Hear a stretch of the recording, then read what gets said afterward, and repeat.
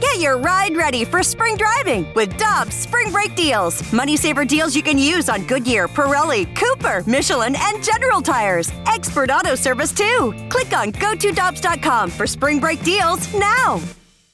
Cheap, cheap, fun, fun. Spring is in the air, and Dirt Cheap is in your neighborhood ready to deliver the perfect drinks to your doorstep. That's right. All of Dirt Cheap's convenient locations now offer delivery of their wide selections of beers, wines, and all the spirits you need. And if you're like me, nothing hits better in the springtime than a nice weeded bourbon. Ask the friendly staff at Dirt Cheap about their selection of weeders like Maker's Mark, Larceny, and so many others. Download the Dirt Cheap app and order curbside or delivery. Have fun, but be careful out there. Time now for the Fast Lane Podcast, presented by Dobbs Tire and Auto Centers on 101 ESPN.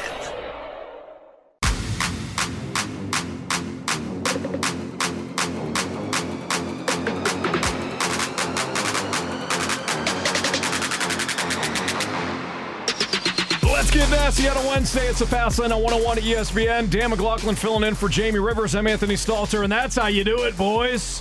That's how you do it.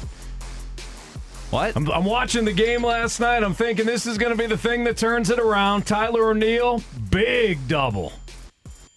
Paul Goldschmidt, singles in, the winning run, and that, I put in my notes, is going to be the thing, Dan, that turns this entire season around. Not quite.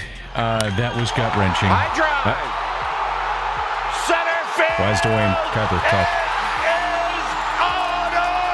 And this game is over.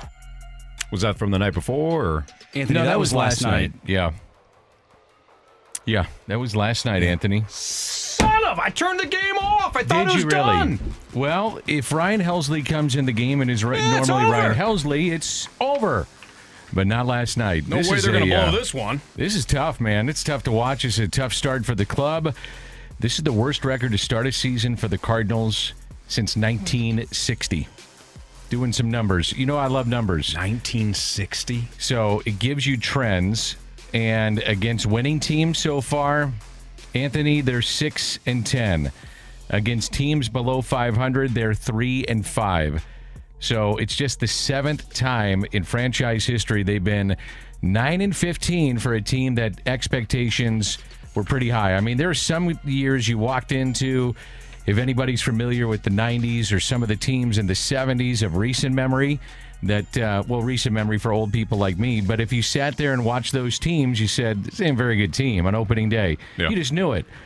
I can't say that about this team, but maybe I over-evaluated this team like a lot of people did around Major League Baseball. This may be who they are. So that's my question. It's my question to our listeners today. I'm sure many of you are ticked off. If the night before didn't break you, I'm sure last night certainly did. Blake Sabol hits a 2-run walk-off home run after the Cardinals had rallied in the top of the 8th for 3 runs. And in all seriousness, I did think to myself while watching it, okay, this could be the thing that turns you around.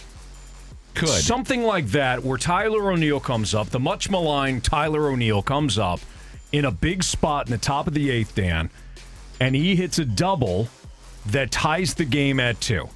And then one of your top players, Paul Goldschmidt, one of the top guys making the most money, the guy that you're, obviously MVP last year, the guy that you want in that spot to be up, one of them at least, he comes through as well. He hits an absolute piss rocket that Brandon Crawford, at one point one of the top defensive shortstops in the game, still a very good defensive shortstop nonetheless. That was a tough play, yeah.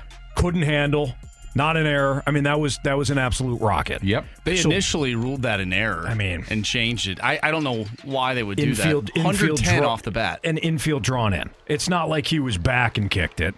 But Paul Goldschmidt delivers. That is one of those games, again, where you say to yourself, now you turn it around. And Ryan Helsley coughs it up in the 9th. He had some help. Tommy Edman being one of them. But he hangs the slider to Blake Sabol, an eighth place hitter, who is just, he's a minor league kind of journeyman. They got him off of waivers from some team.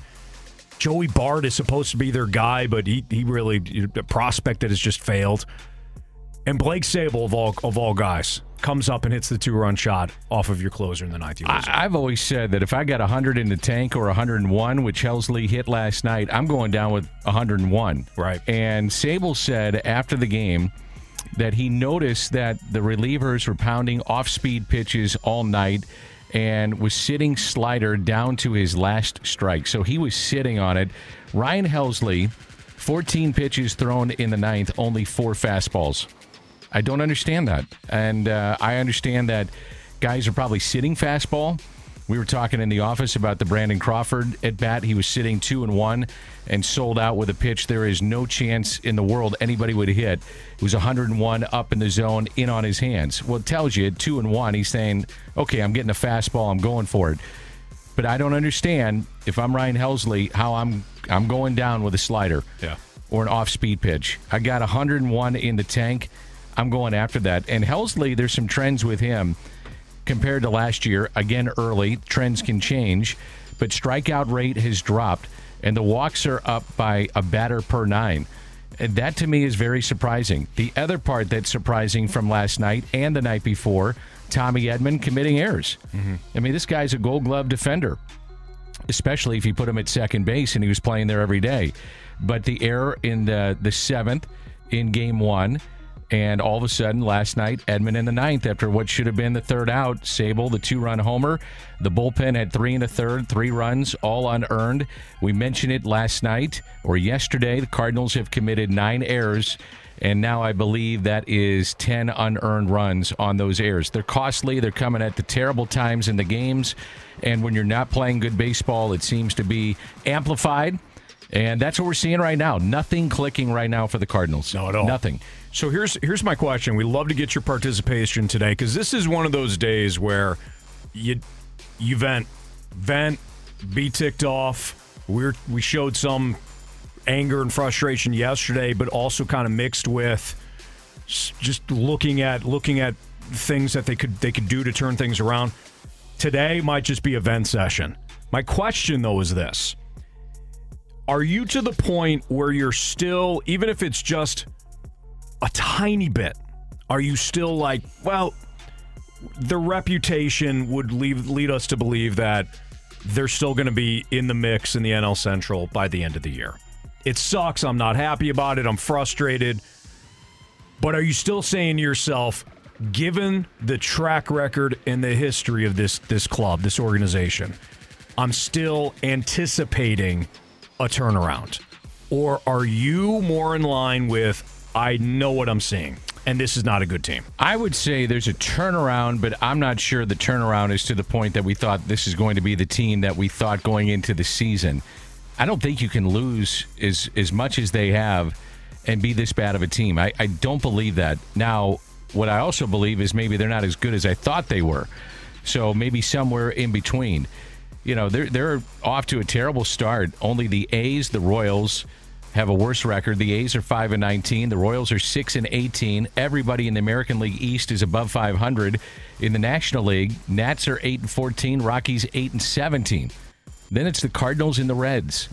Yeah, I just didn't anticipate it. I can understand slow starts. It happens with every organization at some point in time after playing so many years and decade after decade. I don't think they're this bad, but I don't know if they're as good as we thought. I'm with you, Dan. When I'm watching this team, first of all, I don't think they do anything great. And if you're going to be a team that's got some flaws, like the Cardinals, we knew that the flaw was the top of the rotation is not going to be dominant. Ace-like 1-2 punch, they didn't have it. So to try to invent that, it was going to be moot. You were going to have to add somebody at the deadline to get over the hump if somebody was going to be there. Yeah. So we knew that there was flaws coming in, but there were certain things that you can hang your hat on. The offense looked great in spring training. The pieces were in place. Defensively, you knew it was going to be good. And the pitch, the back of the bullpen.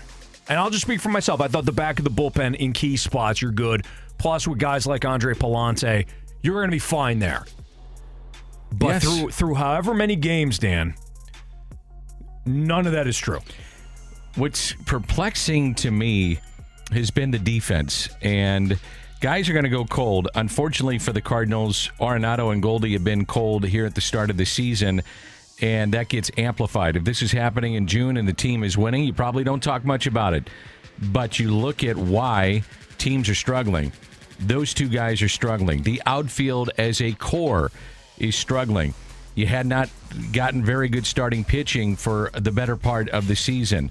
You look at the defense, and last year they had 32 unearned runs allowed, fewest in the league. And I mentioned 10. It's 9 now, and we're not even through the first month of the season.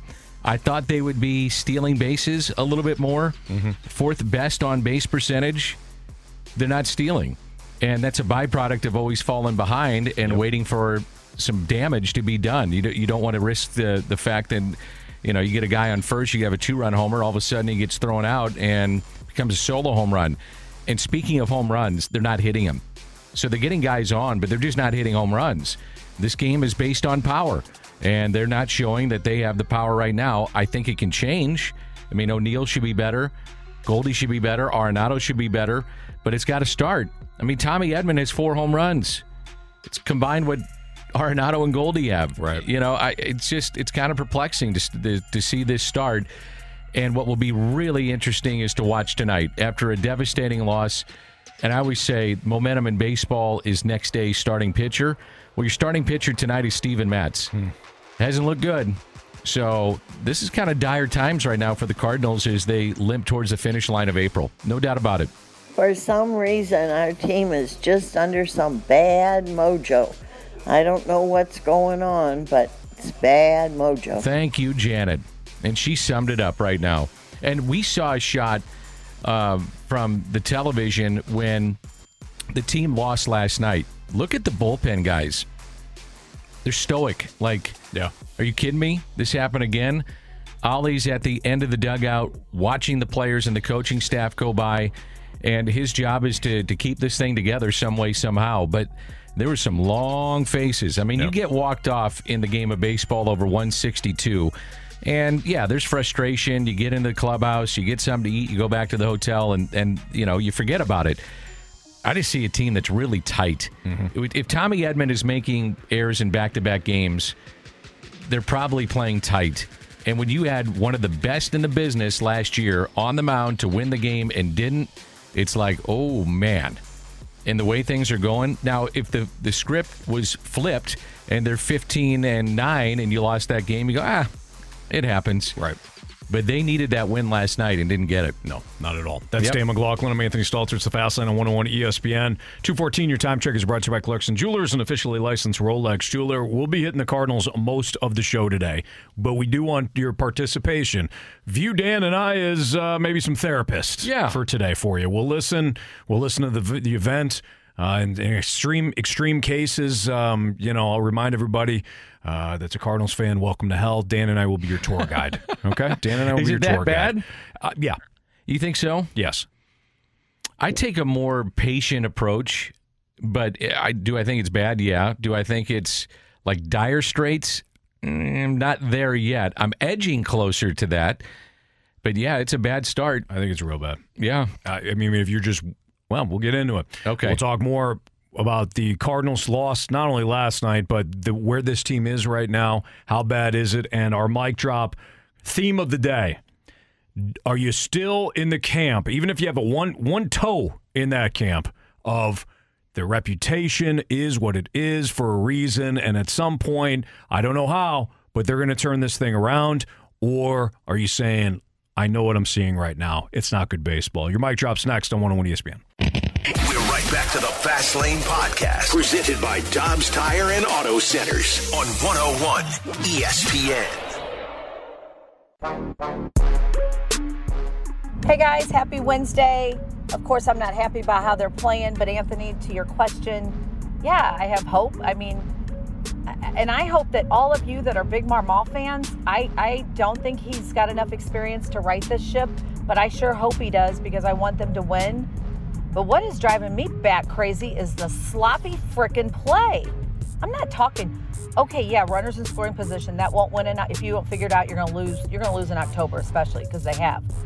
But sloppy play, Is it coming because they're moving all around? Is Edman all of a sudden can't catch and throw because he's getting moved around? I don't know. That was Lisa who left us a mic drop. Thank you, Lisa. Hope you're having a great day outside of the Cardinals' loss last night. With Dan McLaughlin filling in for Jamie Rivers, I'm Anthony Stalter. And Dan, I thought what you said, the key word of what you said in the first segment was expectations.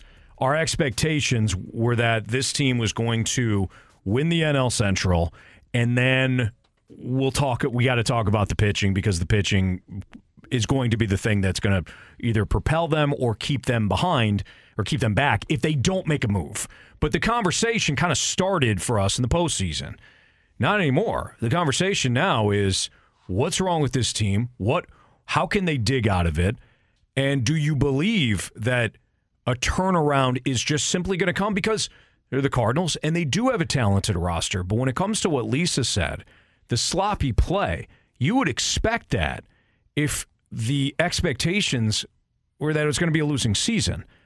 I don't know if anybody had any expectation ever, as a Cardinals fan that's currently living and breathing, that the team was going to play sloppy. It's just not their MO. No, it's not. And we talked about that in the previous segment with the unearned runs as compared to last year.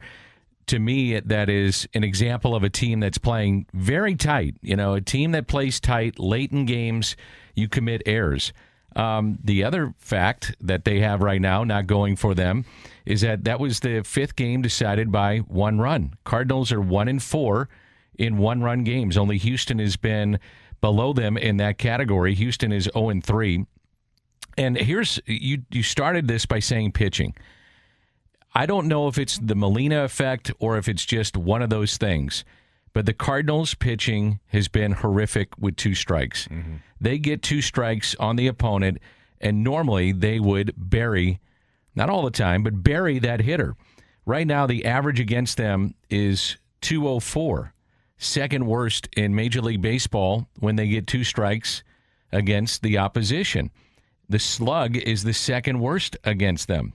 Now, if you look at 2019 through 22, think about this. The average is 204 against them. 219 through 22, it was 163 with two strikes, eighth best in baseball, sixth best in slug. Something is there that is missing. What is happening with two strikes? And they've got to figure that out. You put people away with two strikes, you win. Last night's a good example. They had two strikes multiple times on hitters and did not put them away. So there's something there, and I can't quite put my finger on it. But is it Molina? I don't know. Could be. Is it Contreras? Could be. Is it the pitching staff isn't as good as we thought? Could be. But that trend has got to stop, because if you put people away with two strikes, you reduce the inning, you reduce scoring chances, and you give yourself a chance to win. Mm-hmm. That's something that's kind of baffling me so far in this first month of the season. I always look at numbers and trends, and that is a trend that is disturbing for me. Well, you're right, Dan. It's lack of execution. Maybe it's pitch selection. We saw when Jordan Hicks was struggling. We're talking about the fact that he threw, and I forget which at bat it was. I think it was the McCutchen at bat from the Pittsburgh series, where he threw McCutchen the same damn pitch 8 times. Yeah, and McCutchen eventually said, "All right, I'll just go ahead and deposit this next one into the bleachers." Last night, I thought you brought up a very astute point about Ryan Helsley not trusting the fastball. Maybe this is a Contreras thing. Maybe. Could be. People have brought this up. Maybe it's pitch selection. Maybe it's Contreras knows that in Jordan Hicks's case, it's a feel thing. I don't know, but there is something to not being able to put opponents away when you do have the two strikes. Cardinals have the 4th worst save percentage right now in baseball. 4th worst. So you start looking at these numbers. They're not stealing bases. They're not putting people away. Defense hasn't been very good. Now, the on-base percentage has, but the negative things I'm pointing out are major things. Mm-hmm. And if you don't correct those, it's going to be this kind of season for many, many months where they're going to frustrate themselves, have a chance to win some games, but can't put teams away. I just go back to last night. And maybe I'm wrong about this, and I've been wrong plenty of times, but 101 in the tank, and you get a curve, 3 straight sliders, and then all of a sudden, out of the 14 pitches thrown in the 9th, only 4 fastballs. Now, I understand that teams are going to be looking at a fastball because he throws 101, start their swing early probably, sit on a fastball. But I got to go down like that. If I'm going down, I'm going down with 101 and tip my cap. I'm not going down with a hanging slider or a hanging curveball. Seriously. I'm just not. You're sitting fastball? Okay, 101. Here you go. It is. 101. Go get it. And the pitch that you had referenced before that Crawford swung at was out of the zone. Exactly. Because he's 2-1 in the count, and he's thinking, here comes a fastball, and I'm going to gear up early, and one way or another, I'm swinging. Right. That happens a lot with the guys that throw 101 and 102. Certainly. Because you can't, it's a split second to make that choice to say, I'm going after 101. Oh, I see it out of his hand. Now I'm swinging. No, it's a lot of times guys guess. And I just can't put my finger on it, man. It's been one of those odd seasons so far. It's everything. Yeah. It's everything so far. It is. It's everything we've talked about. You had mentioned the 2 strikes. We've talked about the inability, and last night you actually did it in the 8th, and when I thought, okay, well, maybe this is going to be something that turns the ship around. But runners in scoring position has been a huge problem. 2/3, if not 3/5 of your 2/3. I meant 2/5 or 3/5 of your starting rotation has been bad. Not average, not below expectations, bad. Mm-hmm. The bullpen has not been great at times. Think about the outfield. Everything. You thought this is a very talented outfield, and guys are going to be fighting for spots right now to get in that lineup. And it's supposed to be a talented group, but the Cardinals have to get more from them. Nootbaar, Walker, O'Neill, Carlson, Burleson has really quieted down. Since April 11th, he's hitting below 200. Mm-hmm. The Cardinals outfielders right now are 15th in the league in OPS. So don't look at average, even though I just brought it up. OPS is where it's at, on base plus slug. League average is 735, and the league average is about the middle of the pack in what they're generating runs per game. But you're anticipating that Tyler O'Neill, in a big year for him personally, would bust out. You thought if Walker's making this team, they're seeing he's the real deal, which I do believe he is, even though he's been sitting here, because they got to be careful with a 20-year-old. You can't bury him at the major league level. If they're seeing that he's not going to have success or a bad matchup, that's why he sits. Yeah. You're going to pick and choose your spots until he gets it right and makes the adjustment and gets back in there. Nootbaar's been fine. But Carlson, what are you getting out of Dylan Carlson right now? 4 hits in 30-plus at-bats, the last 30-plus, 31, 32 that he's been at the plate. It's a talented group on paper, but you got to show it. And right now, collectively, that's been a real problem for the Cardinals. It's Fastlane on 101 ESPN. We'll continue to let you leave us mic drops. We appreciate it. We want to hear from you. Do you still believe that the turnaround is coming based on the reputation, based on the talent that they do have, all sporadic, the talent that's on the roster? Or are you leaning on, and I'm more in this camp, are you leaning on this? I'm watching this. This is not how you win baseball games. And there's nothing right now to say the turnaround is coming anytime soon. And if you get too far behind, I hate to be morose, but you get too far behind, you're not seemingly the NL Central is not the dumpster fire that we all believed it was going to be either. So which camp are you in? Leave us a mic drop. We'll continue to take your mic drops. Plus, we've got what's trending next. We're right back to the Fast Lane Podcast, presented by Dobbs Tire and Auto Centers on 101 ESPN. What's trending in the world of sports? The Fast Lane has you covered. What's trending now? Brought to you by Goodwill. Donate to Goodwill and get a half-price Cardinals ticket voucher.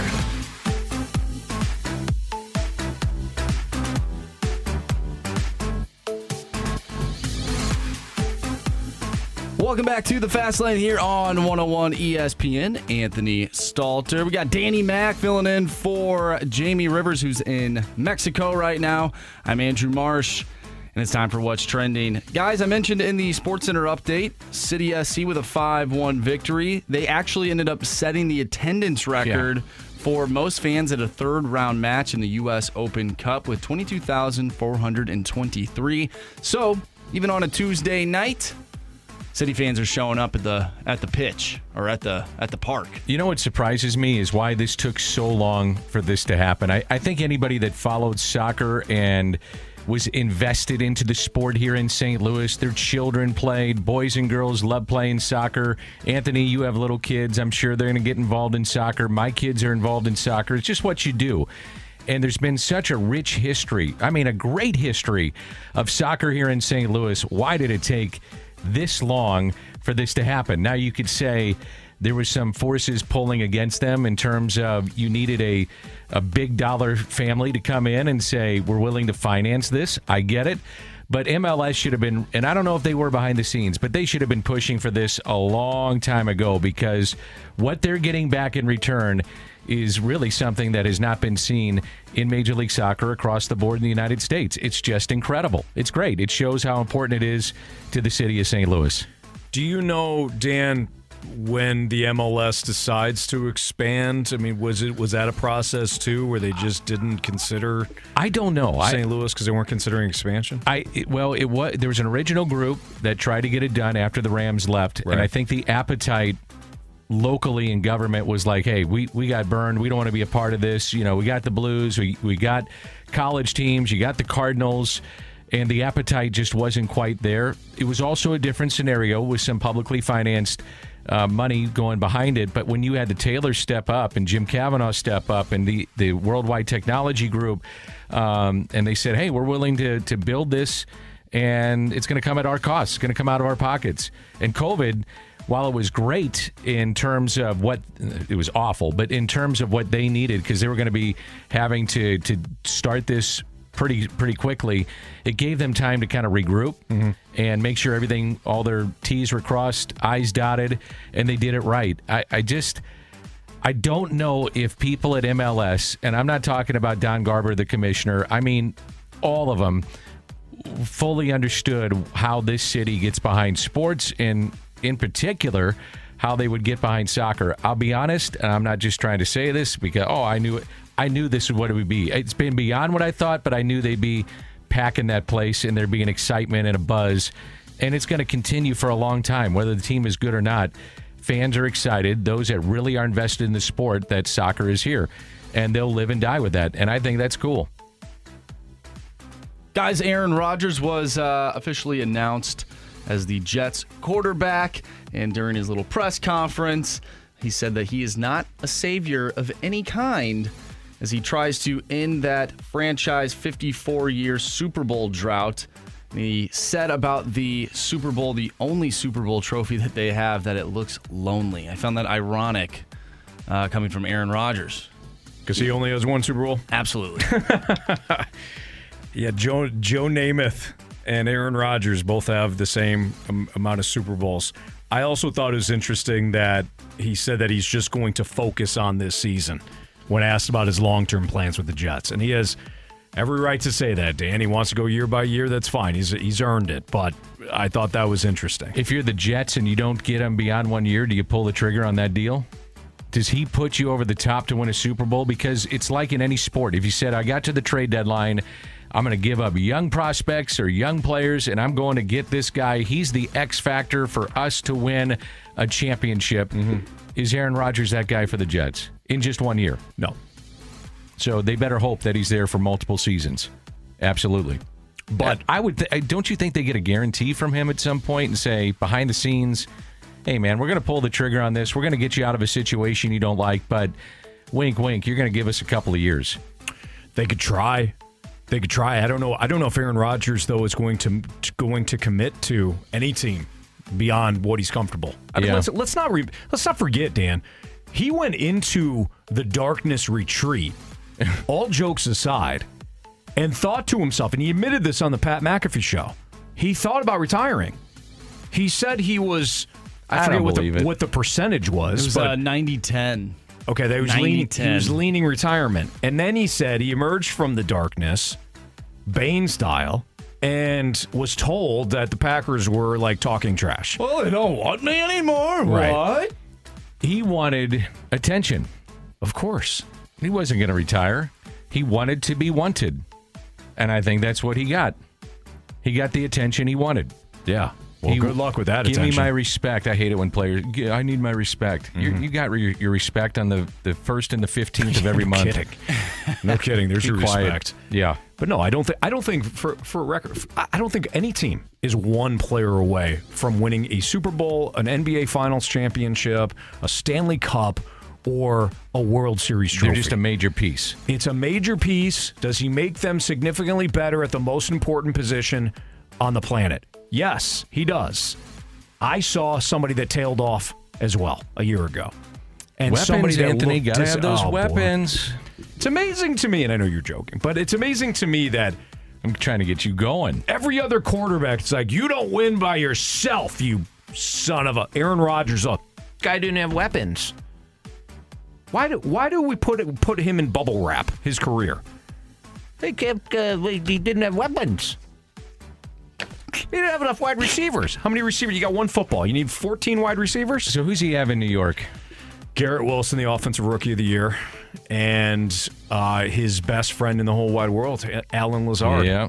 Which is funny to me, too. It's I ironic. thought Randall Cobb was his best friend. I bet he puts up big numbers. He's his second best friend. I bet he does. Yeah. Got to have the Joes and not just the X's and O's. Look at you. You never heard that, have you? I think I have. I just made that not up. Not from you. I like that. I just made it up. No, it is funny, though. You look at it's the same people that were saying, well, he never had receivers in Green Bay. And then in the same breath, they're like, Jets got Alan Lazard. That's a big-time ad. He was in Green Bay. I thought he didn't have any weapons. I bet he puts up numbers. There's still something there. Okay. You don't think so? I don't think the Jets are a Super Bowl contender. By the way, I don't really care either. He's in a tougher division now, too. He's in a tougher conference. Yeah, for sure. Wanted to be wanted. Yeah, that's right. The attention seeker. He's going to get it in New York. There's no question about that. No question about that. All right. It's the Fast Lane on 101 ESPN. The Cardinals, the frustrations, the mic drops. We asked for your mic drops. What do you want to gripe about? What do you want to vent? I shouldn't say gripe. What do you want to vent about today? Come on, Janet. You can vent about anything, and there's plenty to. If you want to go one specific route with the Cardinals, great. I think we got a mic drop coming up that wants to talk about the offseason or lack thereof for the Cardinals. That's next on 101 ESPN. We're right back to the Fast Lane Podcast, presented by Dobbs Tire and Auto Centers on 101 ESPN.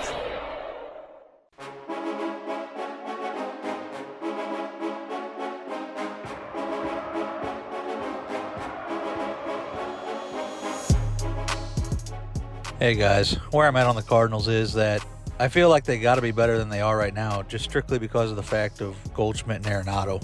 You would think them on just any team, they could at least be 500. But I think it may not be as good as we thought because a lot of the ifs that we were talking about at the beginning of the season are not coming true. If Tyler O'Neill does good, he hasn't. If Dylan Carlson is good, he isn't. So I just think there's a lot of ifs that aren't coming true, but I still think there's got to be more to this team, strictly because of Goldschmidt and Arenado. That's where I'm at, guys. Thanks.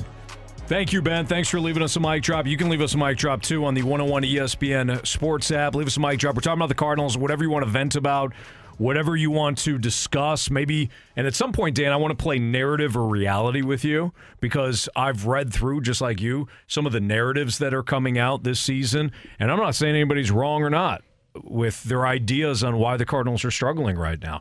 I don't think it's one thing. But we'll play narrative or reality. But I think one of the narratives is that you would discuss this a little bit earlier. We overhyped the team a little bit. The expectations were a little too high. I think it can change too. I do think it can change. It's a brutal start for this club, and as the mic drop said, I think it was Ben. Mm-hmm. A lot of truth to what he's saying. I mean, Goldie and Arenado, I don't think are going to be at this level for the remainder of the season. It's been interesting, though, in breaking down what's happening with Arenado. His last 10 games, his strikeout rate is like 35%. He's hitting 139.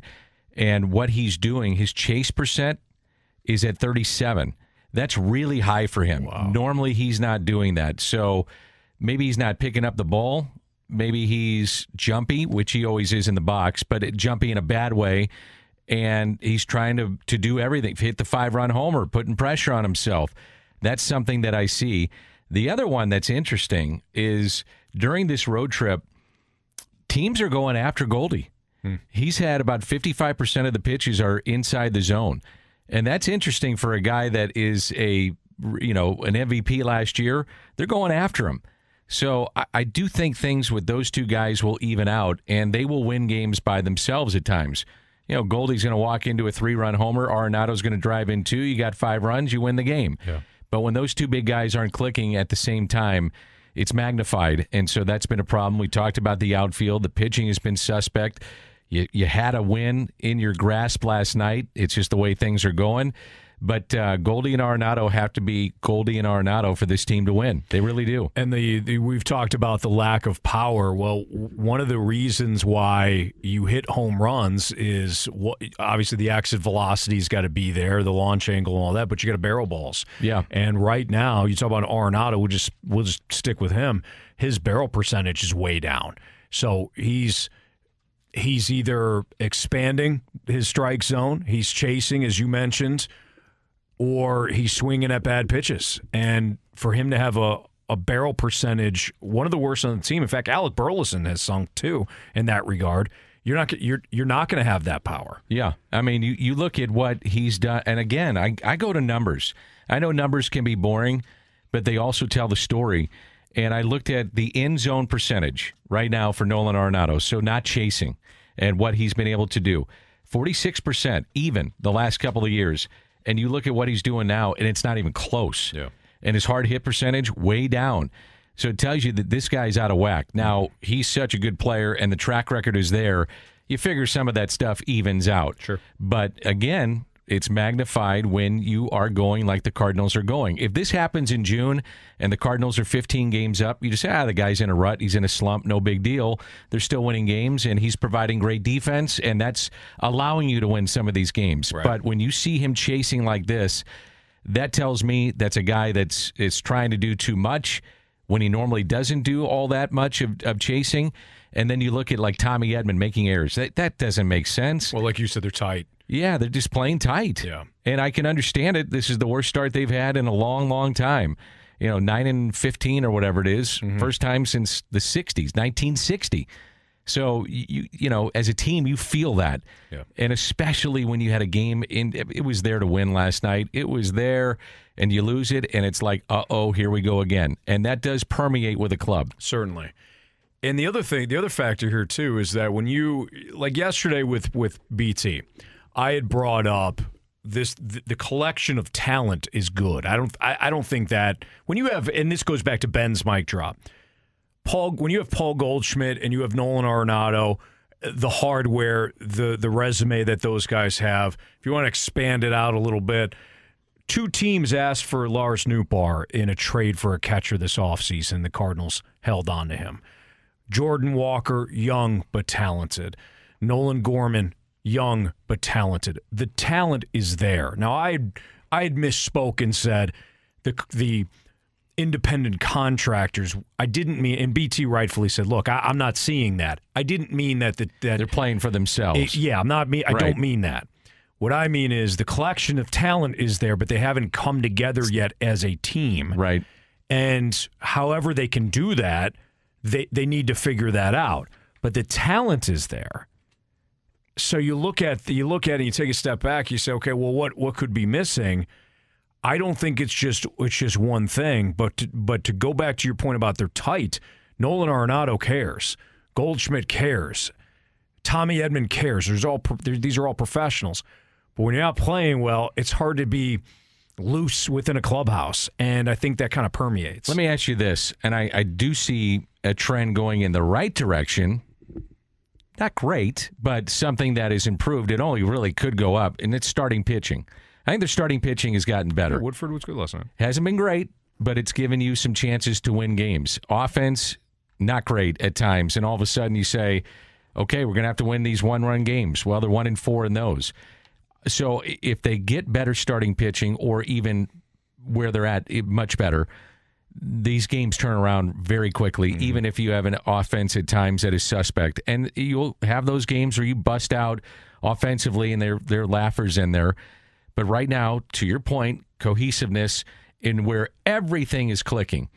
Guy gives you 6. Bullpen gives you 3 shutout. You get a couple of runs up on the board, you win the game. Certain guys in the middle of the lineup perform at the track record they've been at. the outfield, I don't think is this bad as they've been collectively, offensively, especially after the first series. They're not that bad. So I do think that there are trends that'll take you in the right direction. Again, though, is it the direction that you thought, which was to be a first-place team? And time will tell. Time will tell. That's Dan McLaughlin. I'm Anthony Stalter. We're taking your mic drops throughout the course of the day. We have a question/comment from Adam that we'll get to next.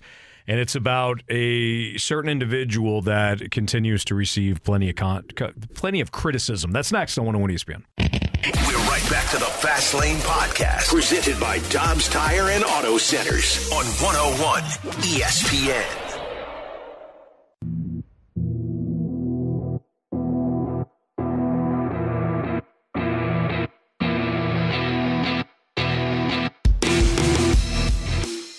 Hey guys, I have a hard time buying that it's a coincidence that the worst month to start a season in 40 plus years is also the same first month of Oli Marmol's management without a tenured coaching staff behind him. He lost all his guys.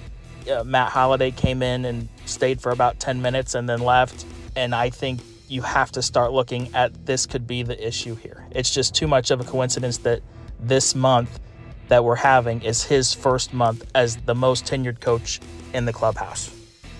Okay, so some clarification here. That was Adam who left us a mic drop. Adam, we appreciate it. Interesting thought. Let's clarify something, and then we can get into the Oli conversation. Okay. Dan, their bench coach, Joe McEwen, he is tenured. He is somebody that's been around forever. Yes. So he does have an experienced bench coach. Now, some of the other assistants that he has, yes, they're inexperienced as well.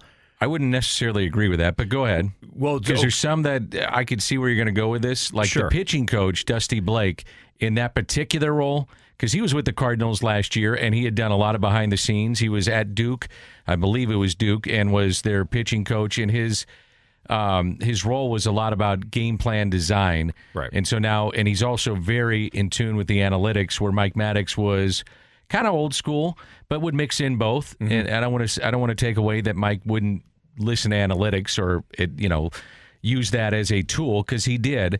Turner Ward, who's the hitting coach, so you're talking about the major coaches here. Turner Ward has a ton of experience, and believe me, it was by design that they went out and got him last year to work with Goldie and Arenado, because Goldie had him in Arizona. So, and Arenado knew him quite well, and they wanted him. And Turner Ward played in the big leagues too. Pop Warner has been around forever. He goes back to the days of George Kissel and was a player. Matter of fact, when I was back in 1999, he was traveling with us as a coach because they knew he finished up his playing career in 98, had him go with the Cardinals and travel in 1999 under Tony La Russa, because they knew this guy was going to be a long-term coach and a lifer for the Cardinals, and he's turned into that, managed a bunch in the minor leagues. Stubby Clapp led Memphis to a couple of championships, played in the major leagues. He's been around forever. Joe McEwen, you talked about. Turner Ward. I mean, these are guys that, and I guess if you want to go apples to apples, the one guy that doesn't have a lot of experience that was here the last couple of years was Jeff Albert, in terms of major league experience as being a player. So that's one guy that you're talking about in the coaching staff. And Oli led this team to 93 wins last year. They're just off to a bad start. It happens. Yeah. It happens, and that's what's going on right now. Well, Turner, let's go back to Turner Ward too, for those that don't know. And look, this is clarification more than any sort of crushing of Adam's thought here, and we will get to Oli. But Turner Ward in 2013 was the assistant hitting coach for Arizona, as you mentioned, Dan. With Goldie. In 2016, he was the hitting coach for the Los Angeles Dodgers, not the assistant, the hitting coach. That was a 91-win team for the Dodgers that scored 725 runs. They didn't lead the league or anything like that, but this is somebody, to your point, Dan, in Turner Ward, that has a ton of experience and instant credibility, having played in the league. Also, just part of it. A hitting coach for the Reds in 2018. He's got experience, so it's not an inexperienced staff. It just might not be guys that you think of are whole, household names. It's not Willie McGee. Yeah. And he's on that staff. But look, when it comes to Ollie, and I get the criticism because you do go to the top. He's culpable. It's not all him. It can't be. This is largely an individual sport. He doesn't throw a pitch. He doesn't take ABs. He doesn't field ground balls. He does not call plays. Yeah, like a head coach would. The thing, though, that will come down on a manager, and this is the part that you have to remember, there's so much strategy in the game of when to take that starter out, when to go to your bullpen, when to pinch hit, lineup construction, and that falls on him with the collective group having a say. Mm-hmm. Ultimately, though, he's the one that puts it in pen and says, here you go, umpire. Here's my guys. Here's my 9 guys. So that's why you do get a lot of criticism, and I know Ollie really, really well. He actually welcomes it. He's like, you want to come at me? That's fine. You know, there's going to be times that you get testy with the media. Every manager does. I haven't seen one that doesn't. Honestly, I was trying to think of a guy that did not get testy with the media, and I'm sure the text line maybe can help me. But Ollie, understands the role of what's happening now and understands it's his job to figure it out.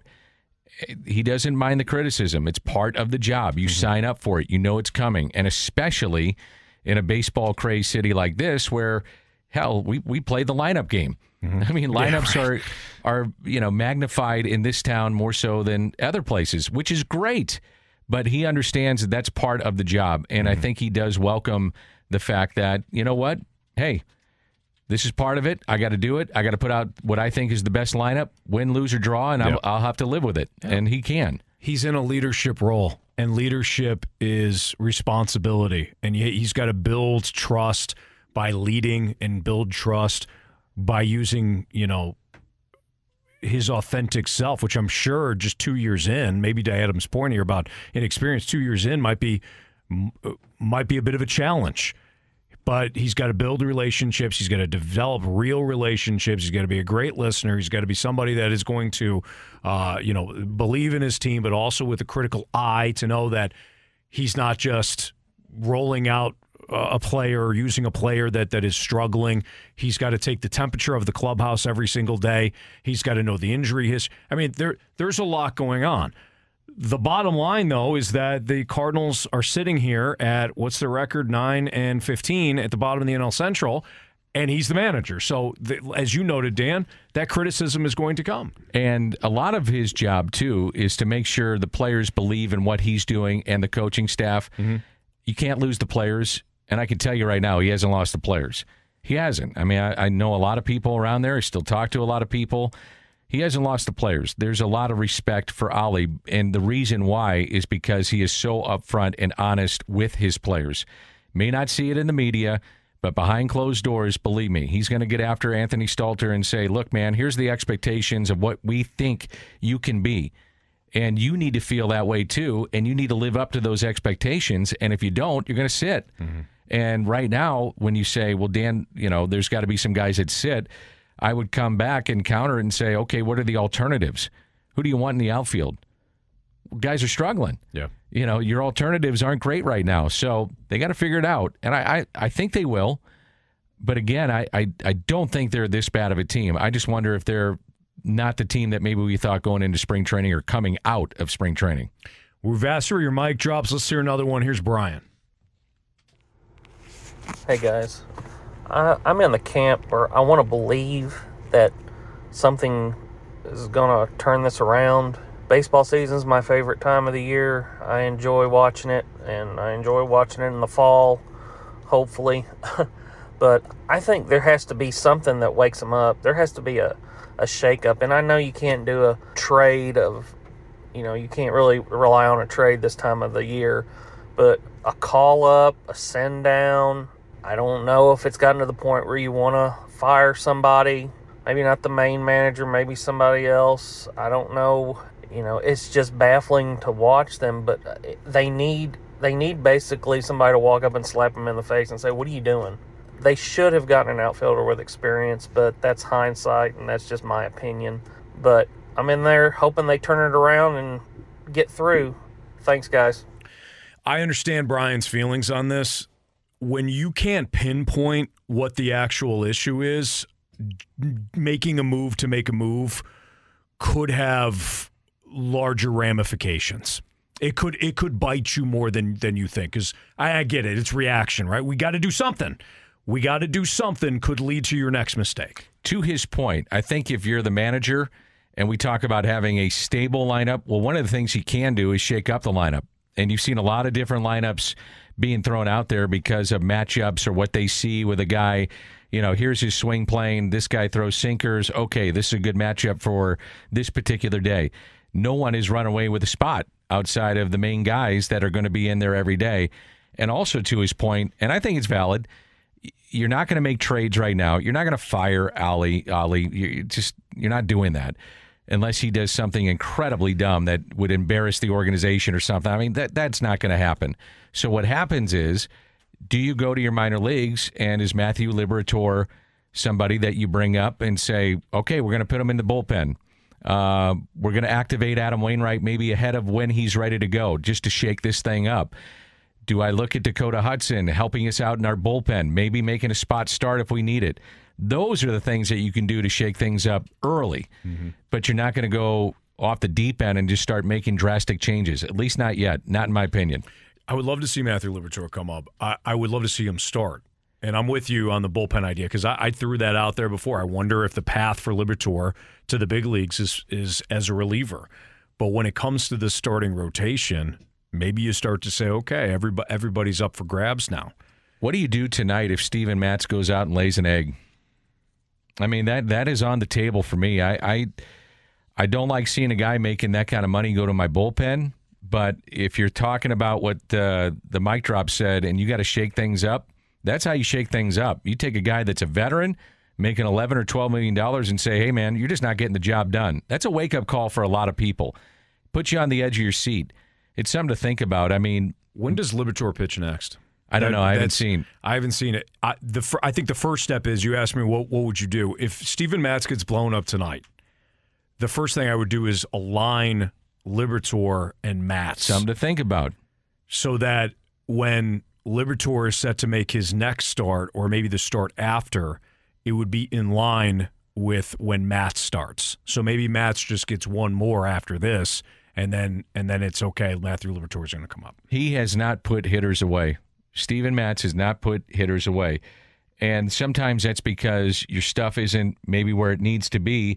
He's dropped in velocity by about a mile per hour this year.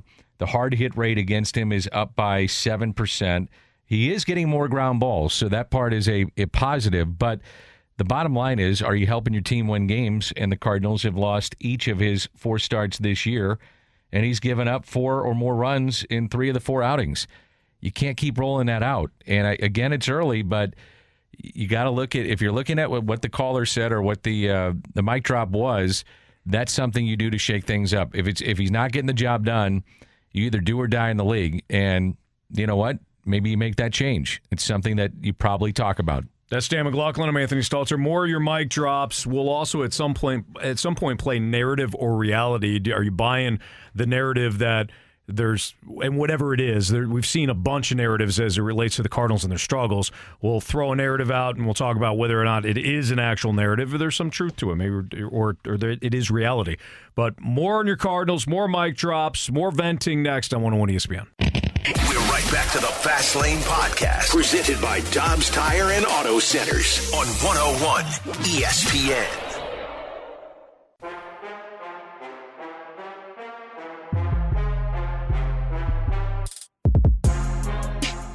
We have had some tough stuff happen, man. And at times, I know our guys would admit at times we've not looked anything like what we can look. So I know it's frustrating for Cardinal Nation, man. I can't wait to get back out there and try to help turn it around. Our guys are ready for kind of a call to arms and better play all around. But last night was certainly tough. And, we got one of the best relievers in the game on the mound, and it just didn't happen last night. That was Adam Wainwright earlier today on the opening drive with Randy Carricker, Brooke Grimsley, and Kerry Davis. I'm Anthony Stalter. Dan McLaughlin filling in for Jamie Rivers. How much of an impact do you think Waino has in the clubhouse and in this starting staff when he does return? I think it could be big in what he brings to some levity to what's happening right now, because he's been through everything, the ups and downs of a baseball season. Physically, what he does on the mound, time will tell. Yeah. He's throwing below the zone of fastballs and velocity. Sometimes that can be good. We'll see how sharp the breaking ball is. It's his bread and butter. And I go back to the WBC where he had the bases loaded, nobody out, gave up 1 run, and then you look up, he's through whatever it was, 5 innings, 6 innings. I think at this point in his career, in this age, that's kind of what you're hoping for. But he is a big, big presence inside that clubhouse. And again, I think he can bring a little levity to this, a little comedy, loosen things up, and that matters. But every 5th day is when it really matters, and that's, time will tell to see what that looks like. So we asked for your mic drops, and one of the themes throughout the course of the day is, are you relying on what you've seen this season, or are you going back and looking at the reputation of the Cardinals and saying, yeah, it's not pretty, it doesn't look good right now, but I still believe that they'll be fine. That the latter is where Mike is, who left us a mic drop. Cardinals will be fine. A lot of the starters start out worse than they had ever started historically, and they're coming back, and we will go forward with an outstanding lineup, very deep team, and win the division. 88 wins should do it. It's an anomaly. It's random and happened, but we have good players, and we'll win. Mike sounded like he was having out a nice for lunch. nice lunch. Absolutely. All right. Well, 88 wins. I don't know if it does it. I think it's 90 plus. Whoever wins the division is going to be 90 plus. Well, the last run through the rotation, it's not been bad. I mean, Matt's 5 1/3, Michael is 5 1/3, Flaherty 6. He pitched very well. Montgomery 6, no earned, and Woodford last night 5 1/3 and 2 earned. But yet the team is 1-4, and they've only had 13 runs of support. Again, I believe it starts with the starting pitching. So the one thing to look at is that they're going to have a change in that rotation with Waino coming back. And I do believe guys will get back to where they normally have been. However, when you're 9-15, it's got to start now. If you're going to get to 88 wins, you're behind the 8 ball a little bit here. I just think tonight's start is critical, not only for Mats, but for the team. They need a win. Mm-hmm. Just to kind of take the pressure off, calm down, relax. Yep. I mean, you hear how the fan base is right now. They're upset. Well, they feel it. Waino even said it. He said, I understand Cardinal Nation is frustrated. Well, they are. But Mats has got to be better tonight. Yes, he does. Now, the strikeout, the whiff rate is not bad. The strikeout rate is actually pretty good for Steven Matz. That's where it ends, though. The exit velo, the hard hit rate, the barrel rate, slugging, expected, all the expected numbers aren't good for Steven Matz. If you are looking for a little bit of positivity, though, Anthony DeSclafani, who you'll face tonight, old Cincinnati Red pitcher, he hasn't been. The numbers are actually pretty good. The ERA 2.63, but a lot of the other 8th best in the National League. You look at the same things that we're looking at with Matz and other pitchers, the exit velo, the hard hit rate, barrel percentage. I think that this is somebody that has probably been fortunate with some batted ball luck thus far, Dan. So maybe this is a guy, despite, again, the record of 1-1 and 2.63 ERA, somebody that this offense could get jump-started against. I think the middle innings will be telling in this game. And the reason I say that is yet you went with a bullpen start last night. You need depth from Anthony DeSclafani. They used 8 pitchers last night. And that's the most innings by relievers per game since Oakland, Miami, and San Francisco did it earlier this year. So, you start looking at what happened last night. From the Giants' perspective, they need a big start from him. They need length out of him. The Giants don't walk many. He doesn't walk many. Goldie's got big numbers against him, 519, 14 for 27. So that's something to keep in mind with this matchup tonight. But get to him, and if you can get to him early and knock him out, then the Cardinals have a favorable matchup going forward because they used so many relievers last night. Yeah, it wouldn't be a crime if the Cardinals got a lead at any point. The problem, too, has been the 2-strike approach hitting and 2-strike approach pitching. I mean, Matz has fallen victim to what the entire staff has done, and we talked about that earlier. But, Steven Matz, there's only 3 other pitchers that have allowed more home runs with 2 strikes this year. And one of them is his teammate, Jake Woodford. Yeah. So 2 strikes, looking at that, you mentioned the numbers about hard hit percentage. The velocity's down and ground balls have been up. His sinker is getting a hit a little bit, and that's a bread and butter pitch for him. So keep that in mind when you're watching the game tonight. Well, you're talking about the home runs. The home runs haven't been there. The timely home runs, the impactful home runs have not been there for the Cardinals offense. The timely home runs, the impactful home runs have been there for the opponent. Yeah. Last night, key example, Blake Sabol walks it off for the Giants. There's been other home runs that have either been game winners, game deciders, or the nail in the coffin.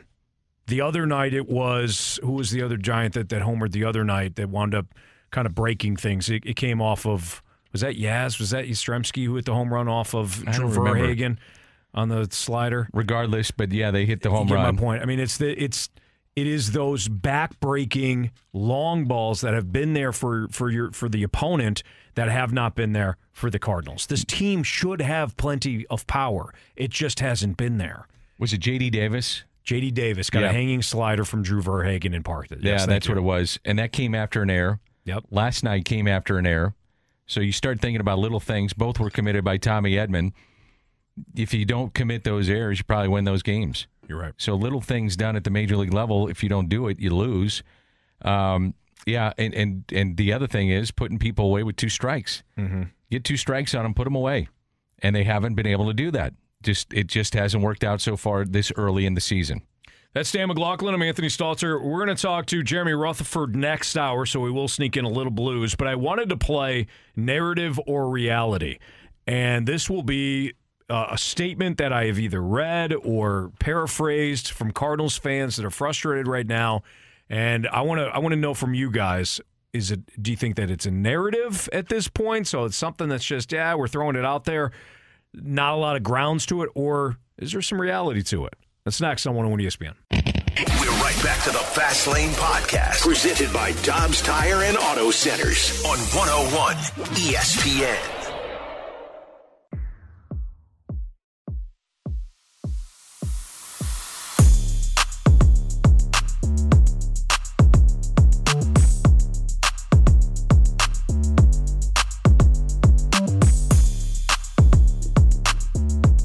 With Dan McLaughlin, I'm Anthony Stalter. It's a Fast Lane on 101 ESPN. We're going to play narrative or reality. And we've all either heard or seen or have said certain things related to the Cardinals and their struggles. Reasons, excuses, examples, opinions. So what I want to do is I want to read either a paraphrased version of a statement that related to the Cardinal struggles or something I've just flat off lifted off Twitter, the text line.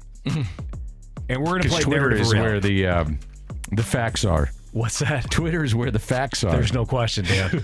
There's no question. You guys ready? Yeah, let's do it. All right. Narrative or reality? Ollie lost the clubhouse when he called out Tyler O'Neill.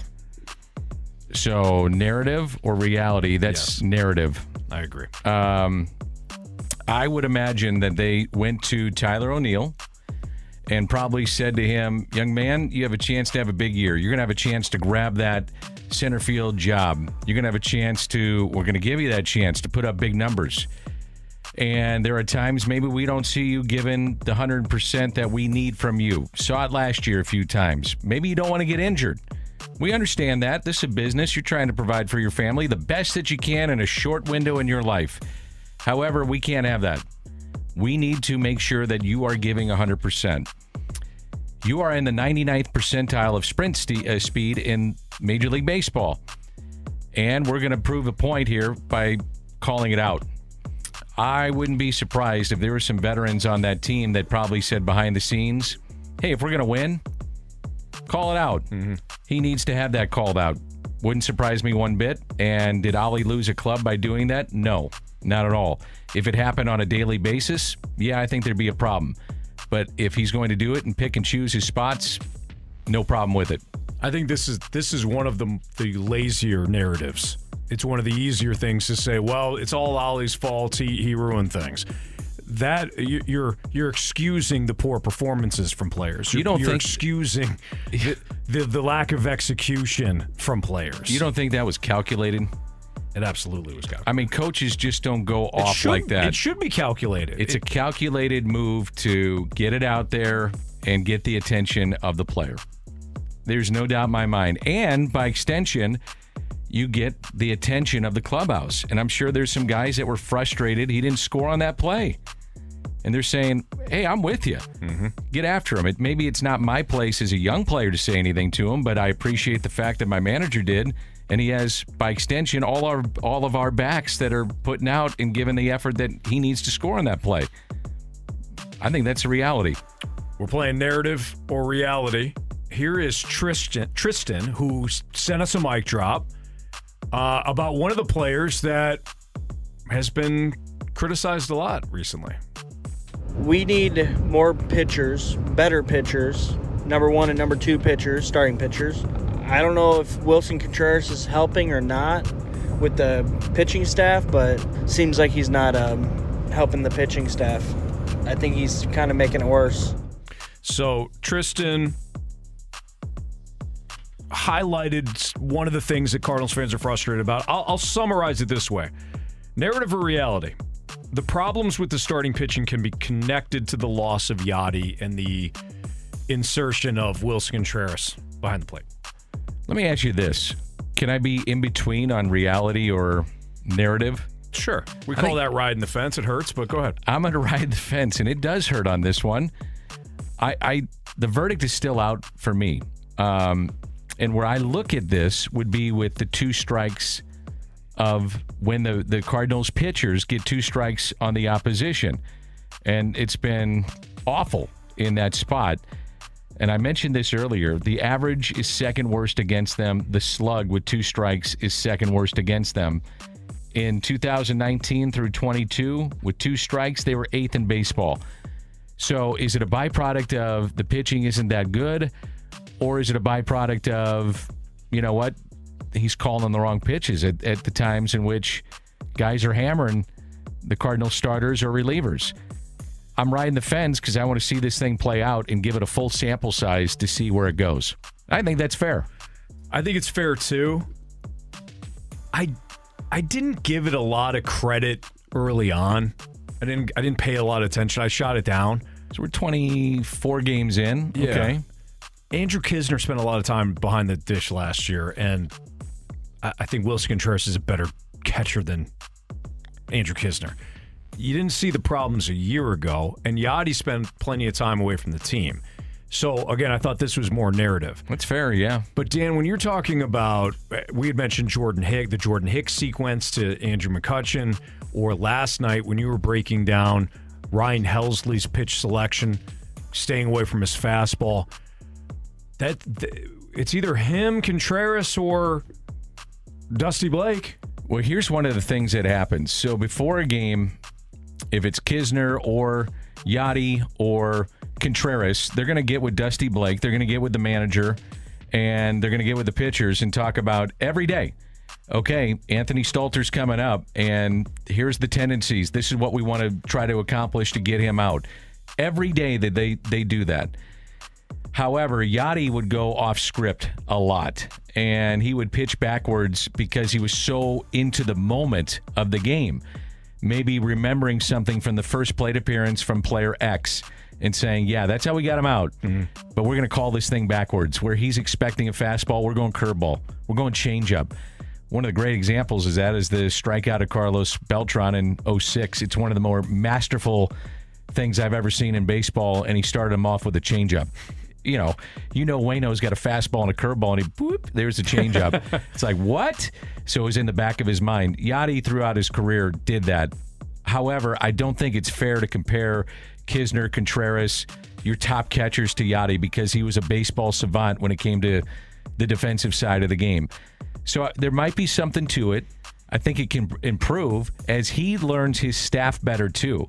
You know, that's part of this as well. You got to learn your staff, what they're comfortable in certain spots, and maybe there's just a little click off with that. But I bet as it goes along, these numbers improve because they can't get much worse.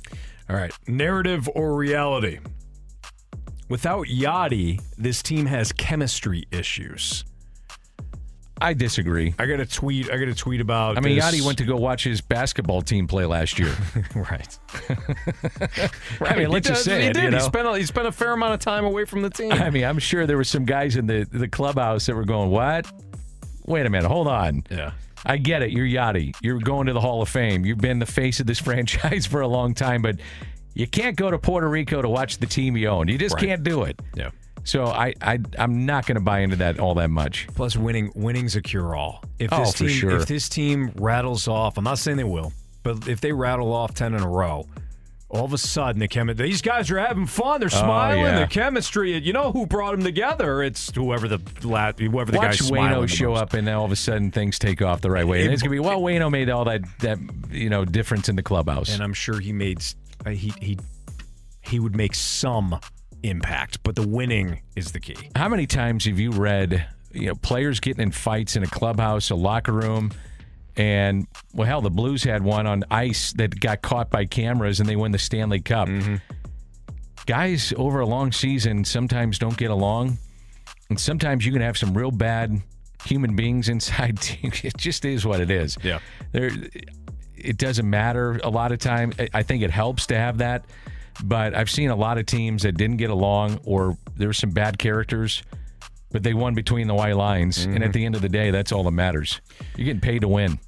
Narrative or reality? The inconsistencies with the offense stem from Ollie juggling the lineup too much. I don't buy this one either. I'm not saying it doesn't have any impact, Dan, because you and I talked about this yesterday, and we talked about it with BT too. To know that I'm going to be in the lineup and I'm going to hit in a certain spot behind somebody and in front of somebody, I'm sure it's beneficial to some degree. I still think that it's a bit of a lazy narrative to go that route when your roster is based on flexibility. Let's not overlook that. Mozeliak put together a flexible, deep roster, and when you're winning, you highlight the flexible, deep roster. When you're losing, it's like, well, they're juggling the lineup too much. I don't think they're losing because of it. I agree. I think it's not. I think it's, what is it, reality and narrative? I think it's a narrative. I'll go back to the Giants, since the Giants are playing the Cardinals, and when they won a couple of years ago, shuffling their lineup all over the place. Also, it just comes down to guys producing. If you produce, you stay in the lineup. Right. And right now, who would you point to in that outfield and say, but that guy's really producing? Nobody. Maybe Nootbaar? Nootbaar, since he has come back, I think he's been your best outfielder. Yeah. I don't think it's been some standout performance. I mean, Walker you're trying to be careful with how you play him. Burleson is the last week hitting about $150. Carlson, 4 for his last 31. I'd shuffle it up too. I'd just look at matchups, and then I'd look at what the opposition, that pitcher is, what does he do? He throws a lot of sinkers. Okay, my guy seems to have success with sinkers, or he's really good against a fastball. Okay, you're out there. I mean, that's what you have to do right now. Yeah. And some people could counter that by saying, well, these guys would have success if they were in the same spot in the lineup. I just don't buy that. Yeah, I'm with you. That's Dan McLaughlin. I'm Anthony Stalter. We'll continue to take your mic drops on the Cardinals. If you want to leave us a mic drop, you want to vent about something, maybe you want to vent at Dan and I. That's fine. You could do that too. That's fine. What are you ticked off about? And do you still have some hope that because of the reputation of the Cardinals and knowing that they do have talent on the roster, that they're eventually going to turn this thing around? That's next on 101 ESPN. We're right back to the Fast Lane Podcast, presented by Dobbs Tire and Auto Centers on 101 ESPN.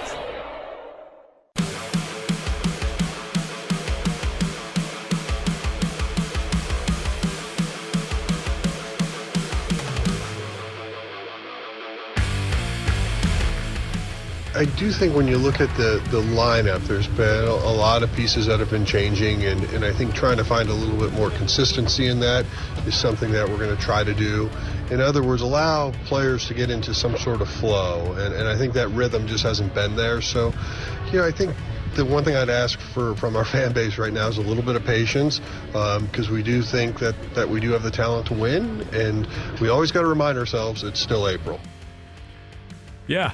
It's going to be May soon, Mo. You got to fix it at some point. Ooh, wow. You Hot got to take. do something. Hot take. Hot taking, hot caking. That always helps, right? You got to do something.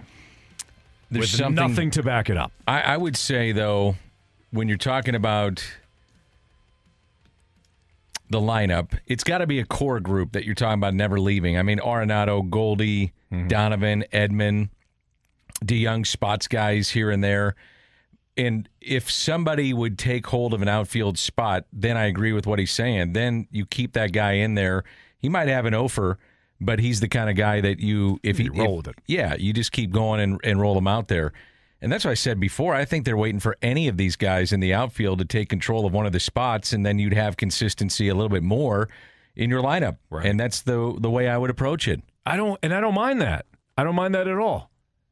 We just got to have somebody step up. Exactly. Though. We just did the narrative of reality segment where we threw out statements that have been made, or we used, we paraphrase statements that have been made about the Cardinals and their struggles.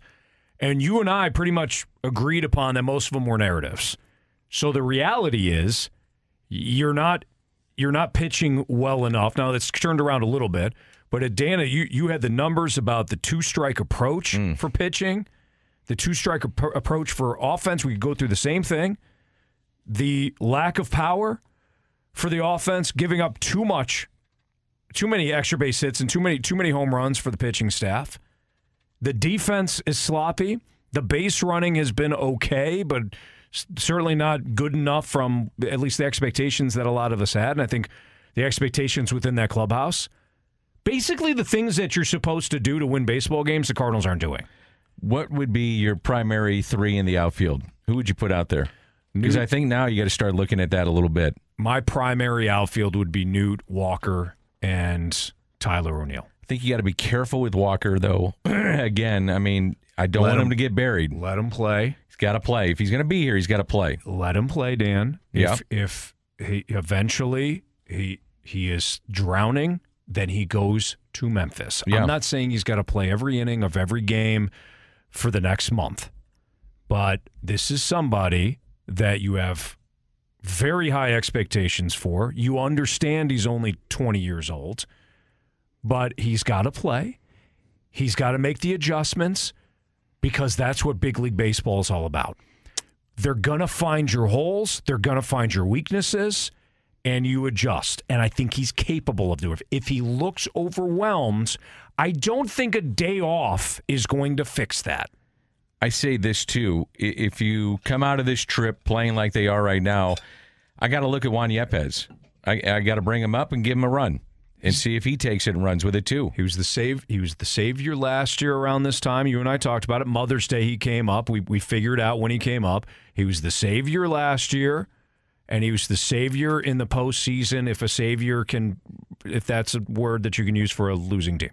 So Carlson would be on your bench? Carlson would be in Memphis, quite frankly. If you want to take him there? Yeah, because I can't – unless I think – and truly believe within the Cardinals organization that he's a fourth outfielder. If that's the case, Dan, then he's my defensive replacement for Burleson and Walker late in games. And I think that's probably his role right now, is to be a fourth outfielder. But is that all he's going to be? Right now, I mean... Then I have him in Memphis. So then you'd have to believe that you could look at him and being, from game 1 to 162, he's an everyday player. The problem is he can't hit from one side of the plate right now. Exactly. Can't hit against righties. Majority of the league is right-handed, and you can match up with him and get him out if you're thinking that he comes up late, I'm going to bring in a righty. Right. So he's limited in that role. Exactly. Do you see what I'm saying? I can't. He's either developing still into an everyday player, or I believe he's nothing more than a fourth outfielder for the foreseeable future, and I use him as such. I think right now they look at him as a fourth outfielder. I'd be curious if he's still young, man, and I don't like saying that, but with what you have and how they use him, it seems to be that his role right now, whether you like it or not, is as a fourth outfielder. And again, that can change. He's so young, and he's had promise, and he's been able to hit from both sides of the plate, but he's going to have to figure it out from the one side of the plate if he's going to play every day. Mm-hmm. And if that's not the case, his value is to, as you said, base running late or defensive replacement late for Burleson and Walker. Then you all of a sudden improve your team defensively. How would you define a fourth outfielder? Probably in those terms. Yes. To give a guy a spell. He plays all three positions above average. He's got a very good arm, and so there's value there. It's just, if he was 31 years old, you'd say, oh, that's his role, no problem. But he's not, and he's a young kid, and that's why you say maybe that role needs to be defined, and to your point, maybe he has to go to Memphis to figure it out. Mm-hmm. Something to think about. That's Dan McLaughlin. I'm Anthony Stalter. So, yes, that would be my outfield alignment. Right now, it'd be O'Neill, it'd be Newt, it'd be Walker. And if Walker can't handle it, which is okay, it's understandable, unfortunate, but if he can't handle it after a hot start and he's slumping, then eventually he's got to go to Memphis as well. What about yours, though? Well, some people would say, I'm going to advance this story, too. I like your three. You don't love it, though. I just got to let it play out a little bit. I want you to love it. Okay, I love it. Now, Tommy Edman doesn't hit against right-handers, and yet he plays every day. And the reason why, it's out of necessity. I mean, with him, do you want DeYoung in there every day? I don't think so. Not yet. Not unless he catches fire and gets a chance to do that. And then you say, okay, I'll put Tommy at second, and he'll spot with Donovan here and there. But the difference is you got to play him out of necessity defensively unless your other option is Paul DeYoung. So Tommy Edman plays every day. The difference is with Carlson, there's options. Now, the options haven't been off to good starts, but if a lefty's or a righty's on the mound, I really don't want him hitting right now left-handed. Yeah. So am I stunting his growth? Maybe, but do they feel at this, and only they know, but maybe they feel he's his best option right now, and the team's best option is to be that fourth outfielder. Yep. And by the way, I can't bench Tommy Edman. He's my power. So it's Fastlane on 101 ESPN. Right now he is. Yeah. It's unbelievable. He's got 4 dingers. Can't How bench did that him. happen? Can't bench him. He's your power. All right. It's Fastlane on 101 ESPN. We get the gauntlet coming up next. We're right back to the Fast Lane Podcast, presented by Dobbs Tire and Auto Centers on 101 ESPN. 3 warriors, 4 categories, 1 challenger. Can you master the gauntlet? Brought to you by Master, your hometown source for business communications for more than 30 years. Visit masstour.com.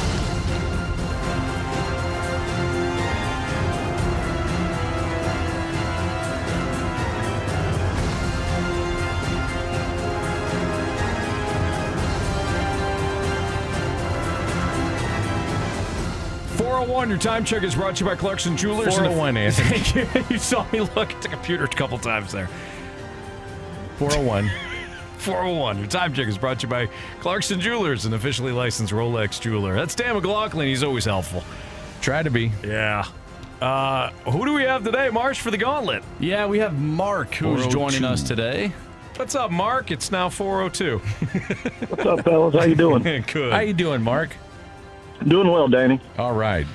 All right, Mark. You got 2 options while Jamie is in Mexico. You've got Marsh or you've got me. Who would you like to take on?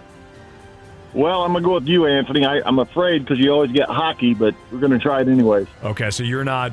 He's an expert in hockey, though. Don't let the gauntlet record fool you there, Mark. I'm only 1-8 in hockey. All right, good luck, man. Thanks. Bye, Anthony. See you, Dan. Hey, Anthony. Yeah. It's almost 4:03. 4:02 still. Nice call, Marshy. Absolutely. All right, Mark, are you ready to get the show on the road? Let's do it, Marshy. All right, you're going to tell me to spin that wheel. Spin that wheel. All right, Mark, what category are you looking for? Obviously, probably hockey, since Anthony doesn't know much about it. Yeah, he and I both. I don't want hockey. I'll take about anything else, though. All right, well, today you're getting baseball. How's that sound? Sounds good. All right, so now we have the launch codes. We got to give Dan the codes as well. Thank you, sir. For those that do not know the rules to the gauntlet, both Mark and Anthony will each get 4 questions, all the same questions. If they get the question right without using the options, they get 2 points. If they have to use the options, they'll get 1 point. And if they do not get the question right at all, they get 0 points. Are you ready, Mark?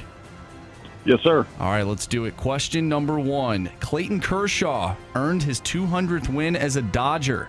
Which pitcher has the most wins while wearing a Dodgers uniform? Let's do Sandy Koufax. Final answer? Final answer. Rockies' C.J. Crown has the most home runs, 450-plus feet since 2021. Which Cardinal is tied for second with 8? Wow. Give me the options on that, please. Is it Tyler O'Neill, Paul Goldschmidt, or Nolan Arenado? That's C.J. Cron? Should be or not Crown? Yeah, I think it's Give me the question one more time, Dan. Yeah, I would look at it said Crown. I was like, wait a minute here. All right, Rockies' C.J. Cron has the most home runs of 450 feet since 2021. Which Cardinal is tied for second with 8? I'm going Tyler O'Neill. Final answer. Question 3, please. Now, we're going to clarify, you asked for the options, but you did not actually end up getting the options. Did not use the options. So, we're going to clarify that for the text line. Correct. I'm on your side, Mark. Good job. Thank you. C.J. Crown, by the way, teammates with Arson Judge. Is that right? Yeah, C.J. Crown. Oh. That is. Not C.J. Crown is an actual baseball player. That's correct. Yes. Okay. Question number 3. Which Major League Baseball team drafted Taylor Motter in 2011? Options, please. Your options are the Colorado Rockies, the Tampa Bay Rays, or the Seattle Mariners. Tampa Bay Rays. Final answer. All right, question 4. Which Cardinal currently owns the active Major League Baseball record with 25 consecutive stolen bases without being caught? Tommy Edman. Final answer. All righty, let's bring back Anthony. He's not paying attention. Looks like he's looking at the clock down in the cone of silence. You know really what? trying to figure out what time it is. I messed up on question 2. I think I did give the options. Did you? Yeah, I did. Yeah, you did. You did? Okay. Thank you, Mark, for being honest. Clarification I mean, on that Anthony one. is just literally not paying attention. Want me to go get him? Yeah, we might have to throw something All right, at that hold on. window. Hey, Anthony! All right, Mark, how you feeling? Not real good, but we'll see. All right. Well, Anthony's taking his sweet time. Anthony, we were trying to get a hold of you for, I don't know, a good minute. At least it felt like it. Talking to some people. You're just so popular, aren't you? All right, Anthony, you ready to go? Yeah, Patrice Bergeron. That is not All the over right it. answer. Patrick Waugh. Sorry. You ready? The Ottawa Senators. Yeah, go ahead. The Ottawa Senators play It's baseball, Anthony. in Is the it? same country as the Toronto Blue Jays. All yeah. right. Are you ready? Yes. Question number 1. Clayton Kershaw earned his 200th win as a Dodger. Which pitcher has the most wins while wearing a Dodgers uniform? Most wins in a Dodgers uniform. That's pretty good pitchers along the way. Oral Hershiser, Sandy Koufax. I'm missing somebody though.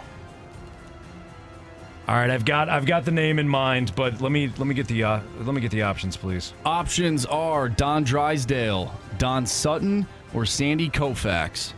I was thinking Koufax. I'll go Sandy Koufax. Final answer? Yeah. Question 2. Rockies' C.J. Cron has the most home runs of 450 feet plus since 2021. Which Cardinal is tied for second with 8? Over that same time period? I would assume so. So who hits a lot of home runs that Since are 2021, far? yeah. C.J. Cron has 458 home runs since 2021. That 450 plus. Yeah. Okay. Most home runs since 2021 of 450 feet plus. Oh, I see what you're saying. Okay. Wow. Okay. You thought he hit 450 Yeah, well, that's why I asked. I was stunned. I'm like, seasons. what the hell? It's impossible. Okay. Tyler O'Neill hits long home runs. Paul Goldschmidt, Arenado. Although O'Neill didn't hit a bunch of home runs last year, it's got to be either Goldie or Arenado, right? I don't think I'm missing anybody on this. Give me Nolan Arenado, please. Who was that? Final answer. Nolan Arenado. Thanks. Final answer. All right. Question number 3. Which Major League Baseball team drafted Taylor Motter in 2011? May I interject with some breaking news, by the way, concerning Taylor Motter? Reports are that Taylor Motter, who passed through waivers, is back in the majors, signed to a major league club, joining the Cardinals, and Jordan Walker has been optioned to Memphis. Really? Yes, sir. Oh, my goodness. Okay, well, we'll get into that in about 2 minutes. Heck of a tease. Okay, Sure was. wow. Wow. All right, so Taylor Motter, who drafted him? Yeah. Nobody knows. He's played for everybody. Let me get the options, please. Options are the Colorado Rockies, Tampa Bay Rays, or Seattle Mariners. I knew he played for the Mariners. I knew he played for the Rays. I knew he played for the Rockies. But who was he drafted by? Rockies, Mariners, Finkel, Einhorn. I think he was drafted by the Seattle Mariners. Final answer. Okay. These are and tough. Question 4. Which Cardinal currently owns the active Major League Baseball record with 25 consecutive stolen bases without being caught? I would think it'd be Tommy Edman. I'm going to go Tommy Edman. Final answer. All right, let's go over these questions. Anthony, how are you feeling? Not great. All right. Let's start with question number 1. Clayton Kershaw earned his 200th win as a Dodger. Which pitcher has the most wins while wearing a Dodgers uniform? You both said Sandy Koufax. But Anthony, you used the options. Oh, man. The answer is Don Sutton. Yeah, so it doesn't really matter. Oh, Still, well, that's good. you guys Okay. are tied 0-0. Don Sutton with 233 wins. All Question. earned. Oh, you betcha. Dan, what question do you want to? Question 2, please. Question 2. Okay, Rockies' C.J. Cron Thank you, Marshy. has the most home runs of 450 plus feet since 2021. Which Cardinal is tied for second with 8? Anthony, you said Nolan Arenado. Mark, you used the options. You said Tyler O'Neill. Correct answer is Oh, that's me. Tyler O'Neill. all right. So Mark is up. no. O'Neill 1 did it? to nothing. Let's go to question 4. Sorry about that. I got to get on it. You're going question 4. We're going question 4 here. Question 4, please. Which Cardinal currently owns the active MLB record with 25 consecutive stolen bases without being caught? You both said Tommy Edman, did not use the options. The correct answer is Paul Goldschmidt with 25 in a row. Wow. so That's Anthony. since 2019. Anthony, you're down 1-0 right now Yeah. to Mark, and there's one question left. The Motter question. Which MLB team drafted Taylor Motter in 2011? You both used the options. Mark, you said the Tampa Bay Rays. Anthony, you said the Seattle Mariners. If it's the Seattle Mariners, we got ourselves a walk-off. If it's the Colorado Rockies or the Tampa Bay Rays, Mark will move on tomorrow. Are we ready? Mark! I didn't give the answer. You will. You have chosen wisely. What is the correct answer, Dan? The Tampa Bay Rays. Wow. So no one knew it except for Mark, according to Anthony. Right on. I got shut out badly. Mark, nice job, man. Really nice Thanks, job. Anthony. Thank you, sir. When All did they turn into the Rays from the Devil Rays? That would be 2008. I was going to say 2008 too. Really? Yeah, I was thinking 9, 8, something like I think it that. was 2008. Yeah. Okay, well, there I'm you going to go. double check that just in case. If it's 2008, I win, and Mark, sorry, but no. Nice job, Mark. You'll Thank be you. back tomorrow. You'll take out Marsh. Sound good? Sounds good. You guys have a good rest of the day. All right, you too. Take care. So Taylor Motter is called up, and Jordan Walker is sent back to the minor leagues. All right, we'll get into that mistake next on 101 ESPN. We're right back to the Fast Lane Podcast, presented by Dobbs Tire and Auto Centers on 101 ESPN.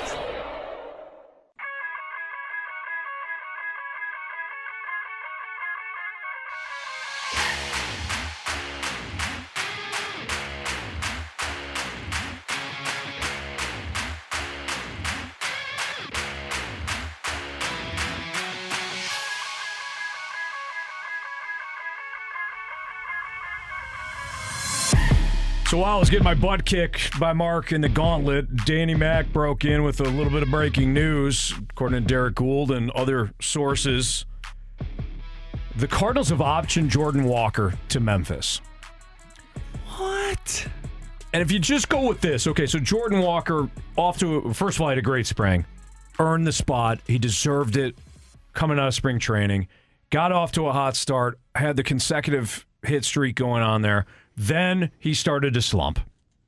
And since the end of that record-tying consecutive hit streak, Dan, Jordan Walker was hitting below 200. Mm-hmm. I get it. I understand the idea of sending him to Memphis. It's disappointing.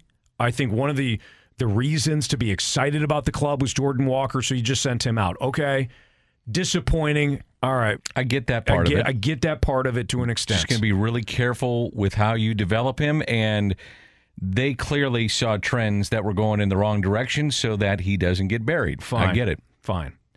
What I don't understand is bringing back Taylor Motter, who cleared waivers. You just designated him for assignment when Paul DeJong was activated ahead of the road trip. You bring him back. That's the replacement. That's the roster move that you made by sending Jordan Walker out. It's Taylor Motter. Why not Juan Yepez? It's a logical question. I mean, he's got one home run right now, 732 OPS, but I go back with the idea that he gives you some pop potentially. You're not developing Juan Yepez. Nope. And he's been in the major leagues, and he's an option with an outfield that's struggling. I can see potentially maybe the move here is that Brendan Donovan is going to play some outfield. And Donovan could go to the outfield. Tommy Edman shifts over to second. And Paul DeJong will get a little run at short. This team has That's your answer. You just got to think of it that way. That's your answer for the Cardinals. That's I'm just trying to think of like some of the logical moving parts with this, and that would be one of them. You could put Tommy Edman in the outfield if you wanted to do that. If they feel they're not getting a run from their outfielders, then you say, okay, Edman can play out there, Donovan can play out there, give a run to DeJong.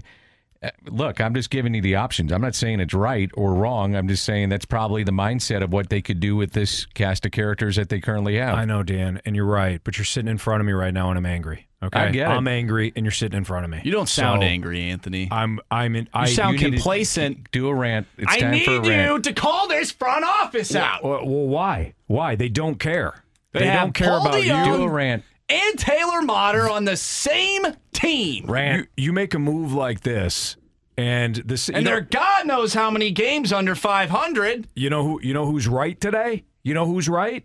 The fans are. The guy I just traded to Oakland for a rodent yesterday. The 6-1 hate. Yeah, he is. The 6-1 hate is right. Really? You going 6-1 hate? Well, yeah, I mean, what are we doing here? You don't know a thing, Anthony. Was that really Janet? You went Janet on me? I did. Moly, I can't You believe don't watch the game. Can't believe she sent that in. No, you need to get Jeff Albers back here. Anthony, you don't know anything. That's true. Look at the gauntlet record. Seriously, you're bringing back you're bringing back Taylor Motter. He couldn't even clear waivers. Or he did clear waivers. I mean, help myself. What are we doing? What's wrong with you, Marshy? Just Janet's hilarious. I can't believe she would say that to Anthony. Thank you. Is that Janet for real? Yeah.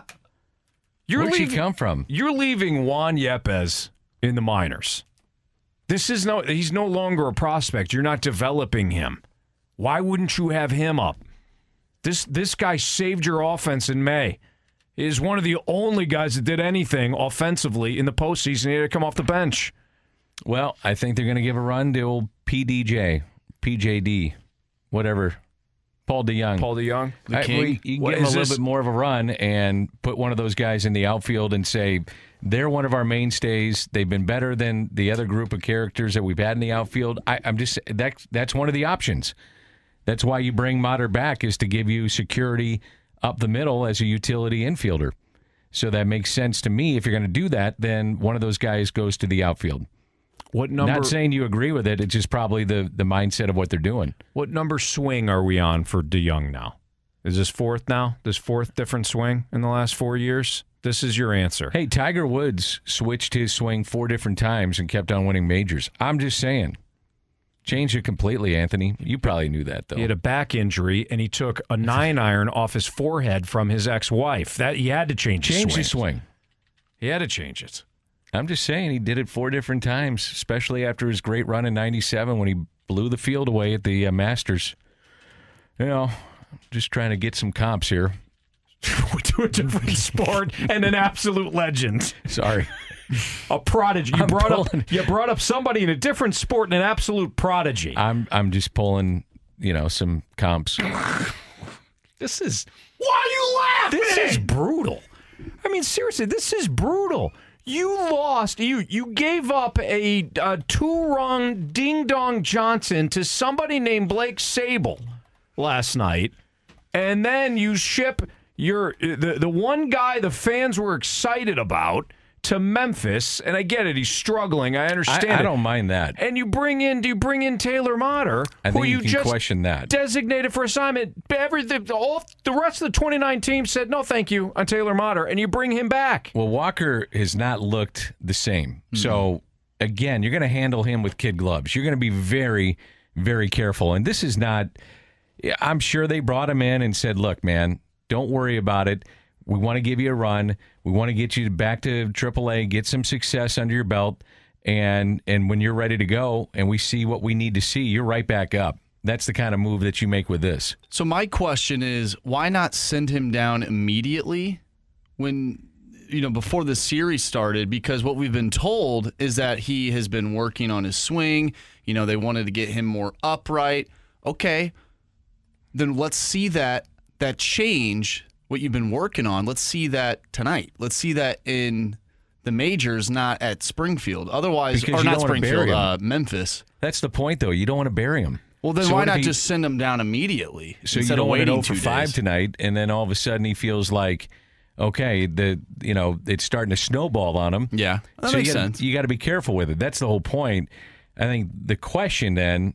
So, again, I got no problem with that. I understand. I mean, it's happened a million times where top prospects had to go back down and for sure figure things out, got a taste in the majors, saw what it's like, and then come back up, never go back. I think the question, though, would be Motter. So I'm trying to advance a story and think of the thought process of what they're doing here, which would be protection up the middle, meaning that more than likely one of those guys, Edman or Donovan, is going to get a little run in the outfield. And that shakes up your lineup a little bit. Just saying. I could totally see Brendan Donovan playing left field tonight. We saw him in Colorado make a few plays. Yeah. Okay.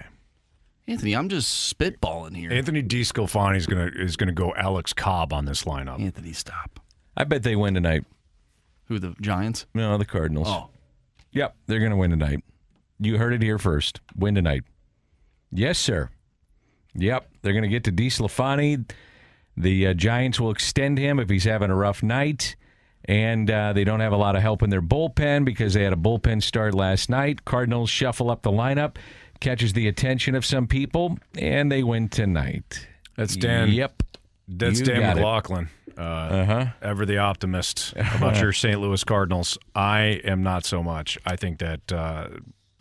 Now, what concerns me is that Steven Matz had his worst start as a Cardinal last year against the Giants almost a year ago, and he allowed 8 earned in 2 innings. But that was last year, fellas. Okay, yeah, he's much better this year. Well, wow. Is that Dan's first crap sandwich of the show? I mean, yeah, it was a crap sandwich for sure, and it was well designed too. Yeah, it really was. Well, the other part of it is that it is a new year, and Matz has allowed 4 or more runs in 3 of his 4 outings, and the Cardinals have lost all 4 like of his double starts. crap sandwich. Wow, extra cheese. All right, pickles. let's take onions. a break. Let's take a break from You've lost it. This crap show, and not this. You're saying this is bad? Not this. We put in a lot. I did a lot of research to get ready for this show. Dan.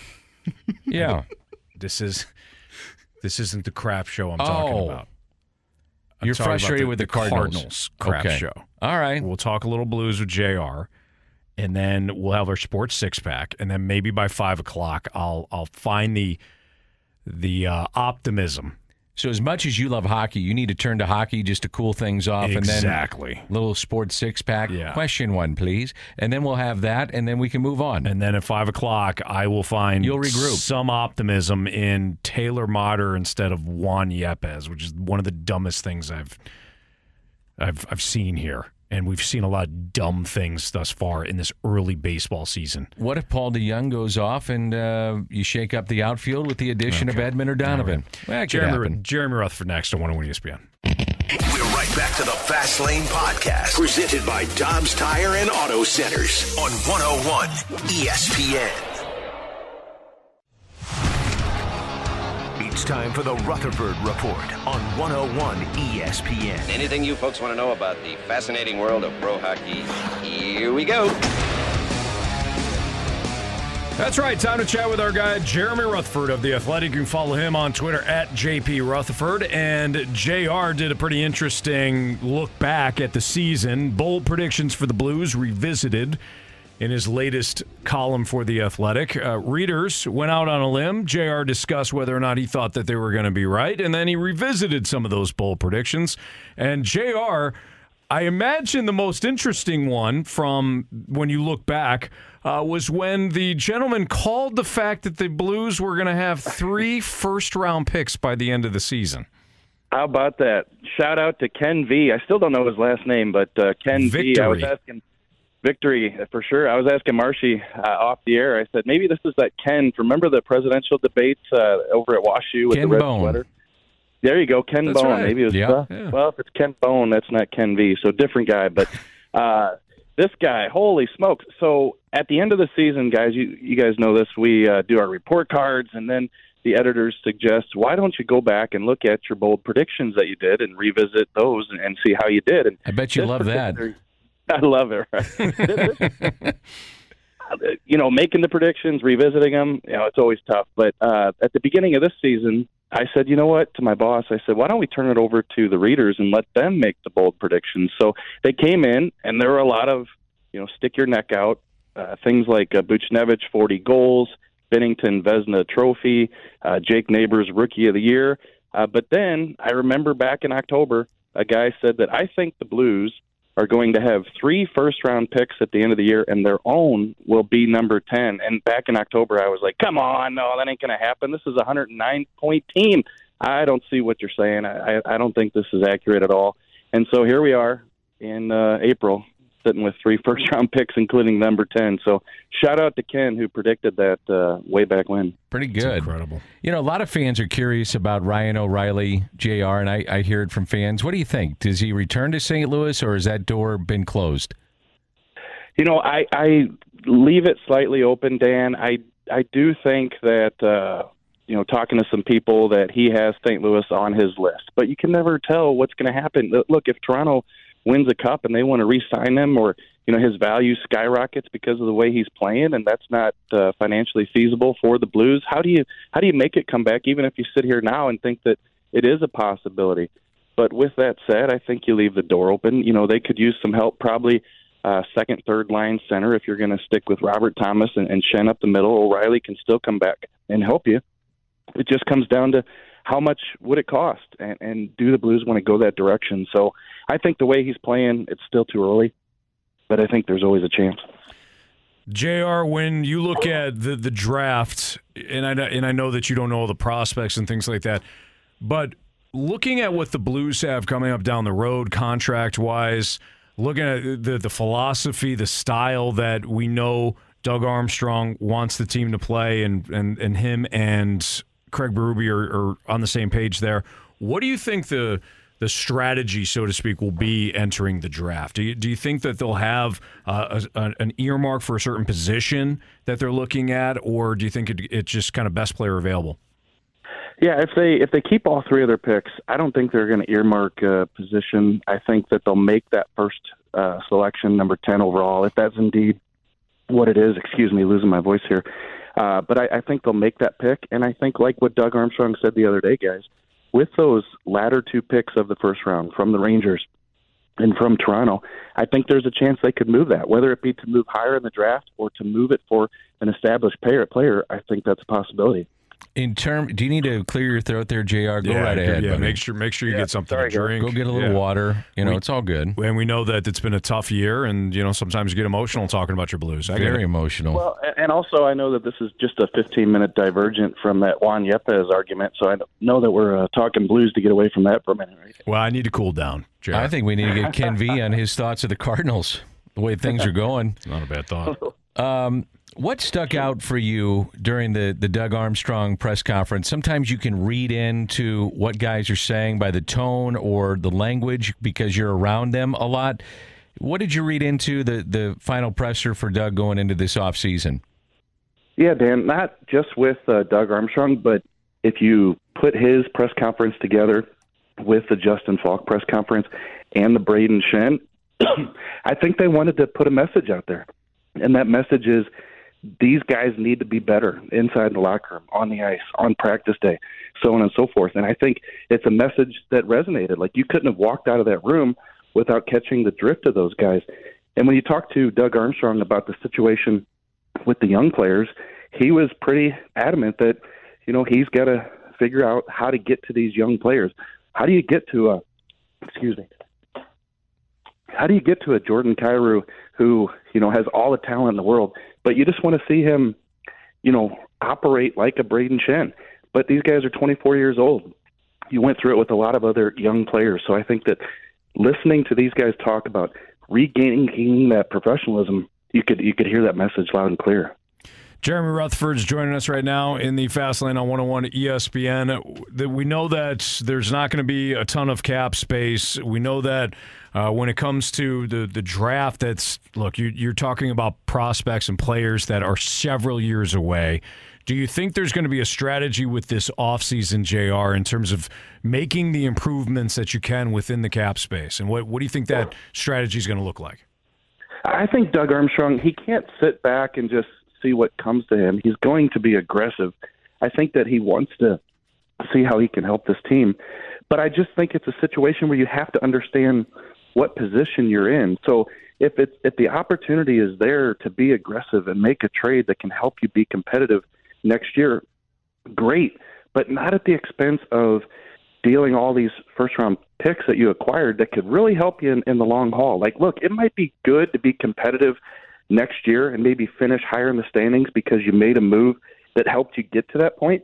But if it comes at the expense of taking away what you could be in 2, 3, 4 years, if you keep these picks, if you don't make that trade to make it to the first round next year and bow out, I think that's the way he has to look at it. He's been smart about these decisions, and I wouldn't expect anything different. What's the area, JR, that they have to address the most in this offseason? What position or what area?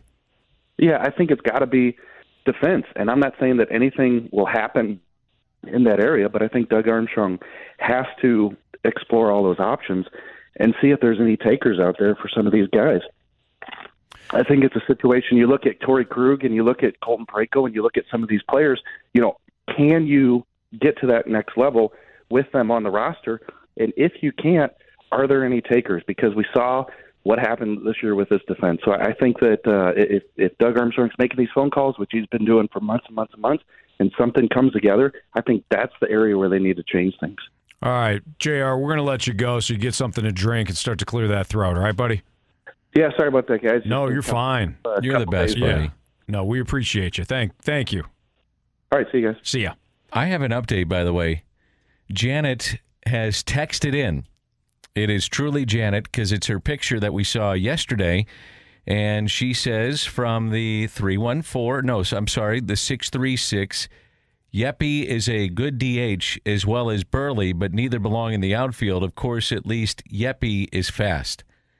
Well, Juan's not the fastest of guys, Janet, but go ahead and leave us a mic drop, especially for Anthony, and we'll get that on the air. So she did leave us a mic drop about what she would have as a starting lineup. And maybe we can play that before we do the lineup I'd love game. to. Okay, love yeah, to. we'll do that, Maybe just tease coming it up. next. I'd love to hear from Janet. Got the Sports Six-Pack next. Oh, forget it. Let's do the Sports Six-Pack, please. Question 1, please. Sports Six-Pack next on 101 ESPN. We're right back to the Fast Lane Podcast, presented by Dobbs Tire and Auto Centers on 101 ESPN. I have a question. It's time for the Fast Lane to answer your sports questions. I want to ask you a bunch of questions. I want to have them answered immediately. Asking me all these weird questions. Answer the question. Answer the question. Answer me! The Sports Six-Pack is refreshed by Maggie O'Brien's, your go-to Irish pub in St. Louis for over 42 years. All right, time for the Sports Six-Pack in the Fast Lane on 101 ESPN with Dan McLaughlin. I'm Anthony Stalter. Here's Andrew Marsh. Go ahead, Dan. Question 1, please. Yes, from the 314. Guys, can you give us your best Ken V impression? How does the Cardinals season end? Too early to tell. I mean, it's way too early to tell. How does it end? Missed the playoffs. Well, you're already at a record of, let's see, you've got the worst start to a season since 1960. They're 9-15, meaning that they'd have to play, oh boy, really good baseball. I mean, you're still 80 wins away from trying to get 80 wins, and you've already played 24 games. Do the math. You got to pick it up in a hurry. Even though it's April, you still got to pick it up to where you're playing way better baseball than you have been. And at some point, you're going to have to go like 5 to 10 above 500 to get in. So you've created quite a hole for yourself, no doubt about it.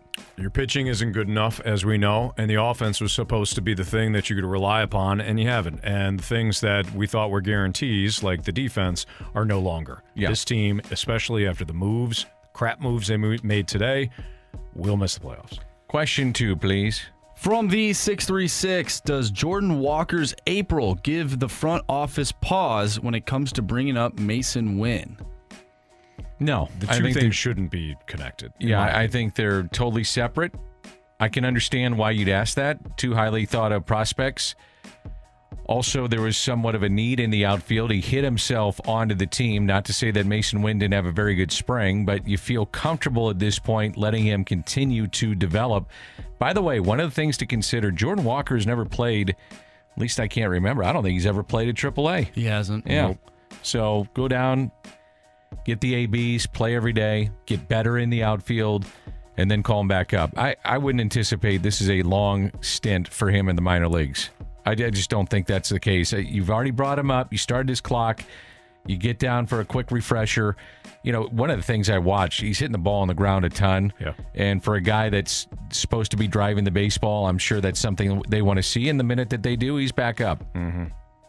That's the way I look at it. Question 3, please. From the 314, if the line is set at 1.5, would you take the over or under on complete games by a Cardinals pitcher this season? I'll take the over. Anthony? Yeah, they only got to get 2. Yeah.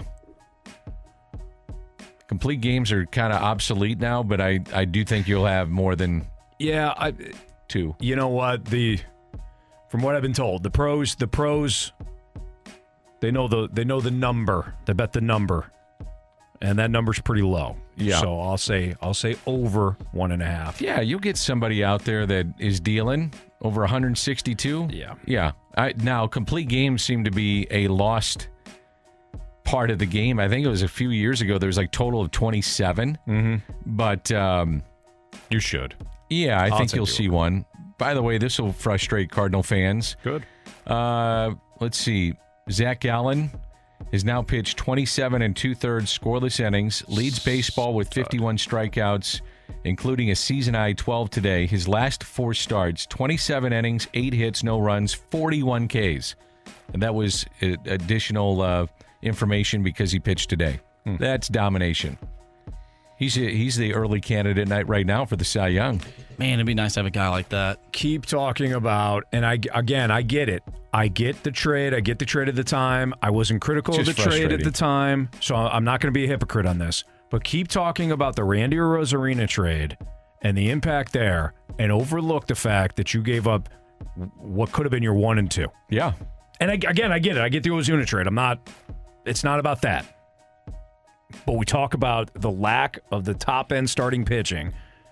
And Alcantara won a Cy Young a year ago, and Gallen will probably win one this year. And I'm being somewhat facetious, somewhat hateful, and spiteful. I mean, he's the leader in the clubhouse right now in month number 1.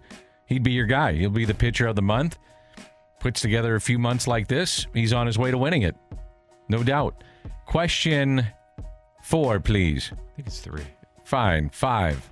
From the 314, it's question number 4 with 22,000 plus strong, 22K strong at an exhibition game shows this is now a soccer town first? ? No. It's a sports town. Yes. It's a sports town. It's a sports city, the best sports city in America. I say that it just shows that if you put any kind of effort into trying to be competitive, and that includes with the Cardinals, they're going to draw a ton of people here, even if they go south. They'll still draw a ton of people. If you show any effort, people come out and support you. Yes, I agree. I mean, the Rams, obviously, when they were here at the end, tanked, and people knew it, so they said the hell with it. But if you show any... I mean, look at the Blues at the end of this season. Place was still packed. Yeah. They were done. And people here, I think, give you the benefit of the doubt, and they give you a little wiggle room. They understood it was a great run. You got to retool. I'll still support the team. I think that's what this town is about, sports-wise. Do you know what else I think is absolutely critical? City was born here. That's a good point. The Battlehawks were born here. I think. Great point. This town, this city, more than the ones that I know and the ones that I know only through friends or family.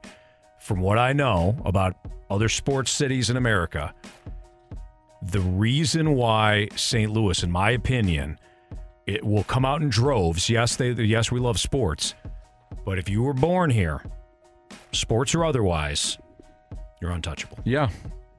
I like that. Your roots are here. People get invested early on. I think there's something to that. Yeah, I'm with you. This isn't an NBA city, but this is a Jason Tatum city. This is a Bradley Beal city. This is they will follow St. Louis's own. We will follow St. Louis's own. Yeah. Including Danny Mac and Andrew Marsh. Thank you. Question 5, please. From the 720, do you think the Cardinals are trying to showcase the players they want to trade rather than having Jordan Walker sit? They want to keep these guys playing. I think this is about getting Jordan Walker right, and that's it. And I think it's about that, number one, and also it's a shakeup. And they know they've got to shake things up because currently the way it's going, it ain't going to work. So I think it's a shakeup.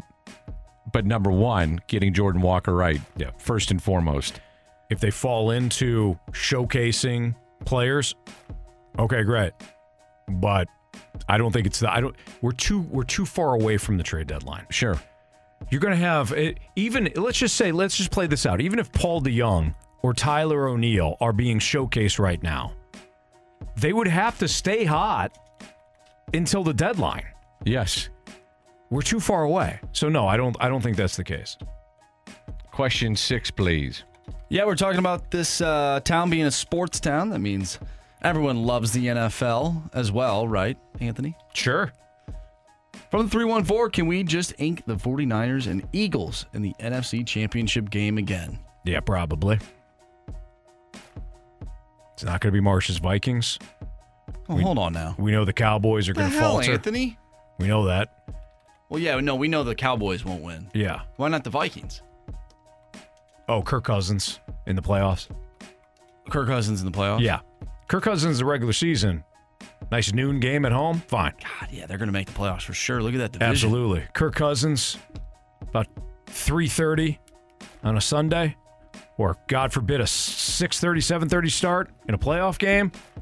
Ain't happening, man. Was that game Kirk Cousins' fault, or was it the fact that it's never Ed Donatel was the defensive coordinator? Look, it's never just Kirk's fault, okay? Yeah. But when you're throwing, when you need 14 and you throw 3, it's part of the bigger issue. You know what I mean? Game on the season on the line. You need 14. My man's going to get you about 2.5. You throwing in a triple coverage, or you throwing it to a guy that could break a tackle? I'm DJ Hawkinson. I'm throwing into triple coverage if it's beyond the sticks. Mm-hmm. Yeah, you're right. And it was Justin Jefferson. Yeah, you're right. TJ Hawkinson isn't breaking 9 tackles in 13 yards. Anthony, I don't need you. My favorite baseball team is not doing good. The Blues season over. I got to watch NHL playoffs with them not playing. Right. We just talked to JR. Well, root for Matthew Tkachuk. He's playing tonight. They're going to lose to the Boston Bruins. Probably, but you can root for him. And now you're shoving this in my face? I certainly am. You're shoving it right in my face. You know it. And the Battlehawks got eliminated. Well, whose fault was that? This week. He had every opportunity. Jeez. Kirk Cousins made a lot of money. Oh, he's made a ton. Wow. Yeah. He's a better business guy than he is a I quarterback. was just thinking about that. You guys said that, like, wow, he's made a lot of Dan money. was silent for 2 minutes. Yeah, I did. He's looking up the contract of Kirk. He's made a lot of money. Damn, man. he's made a lot of money. Holy, that's my analysis of that situation. I like that. He's made a lot of money. That's Dan McLaughlin. That's Andrew Marsh. I'm Anthony Stalter. It's the Fast Lane on 101 ESPN. I thought I'd be cooled off on the moves that the Cardinals made, sending Jordan Walker down, and, of course, you got to have Taylor Motter on this roster. What about the lineup? If you bring him up, you put him right in the lineup? Yeah, probably. I mean, it makes sense. I'll tell you. I'm being serious. I think you do. I'm spiteful, and I'll tell you what I would do if I were Ollie. That's next on 101 ESPN. We're right back to the Fast Lane Podcast, presented by Dobbs Tire and Auto Centers on 101 ESPN.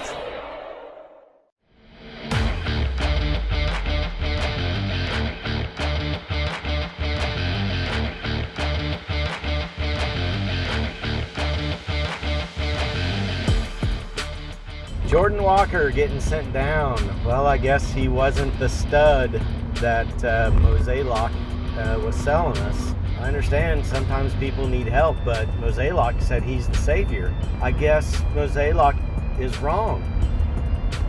I mean, they never really sent Albert Pujols down, and Jordan Walker was supposed to be the new Albert Pujols, like Mozeliak said.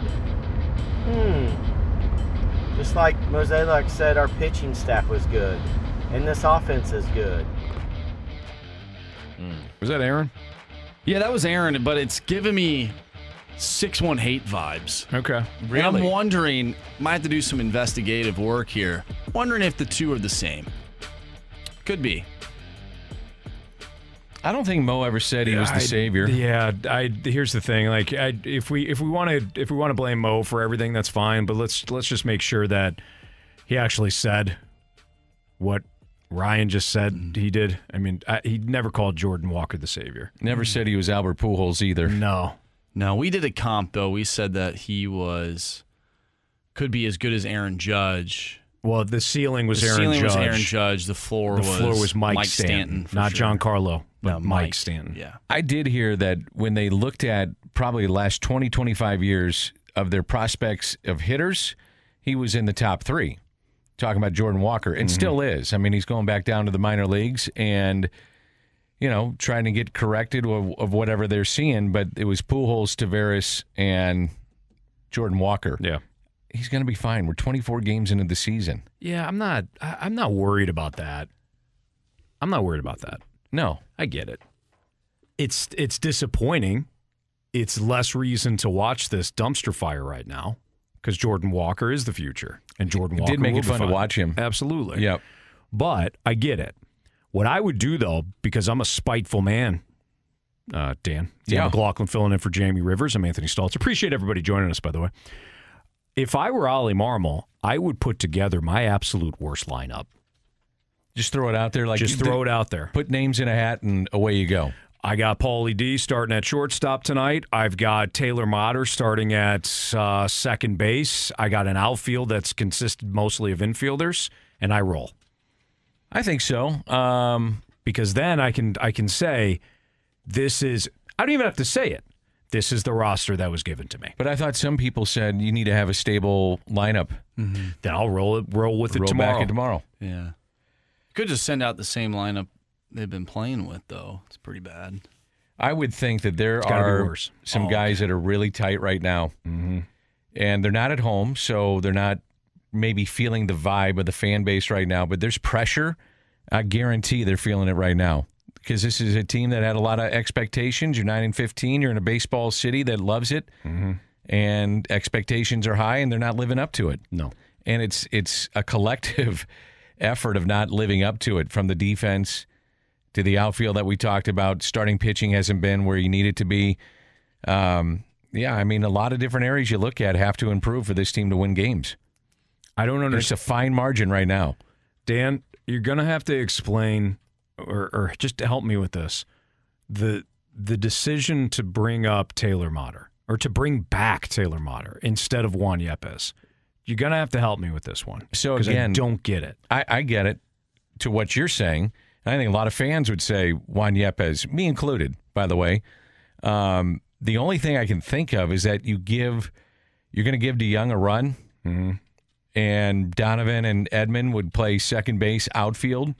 You're not getting a lot of production from your outfield.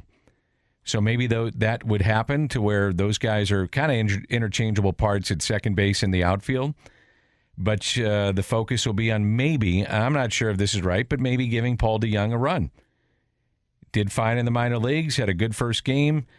Off the bench the other day, pinch hit, got a base hit, and saying, okay, what do we have in him? Now, I know you can say we've been trying to do that for 3 years and figuring out what you have in him. Yeah. And he gets off to a decent start and then goes south. I get it. But you're trying to salvage maybe whatever is left with that. Again, I understand that some people say, come on. What are you talking about? I get it. But maybe that's the mindset of what they're talking about right now. Could be.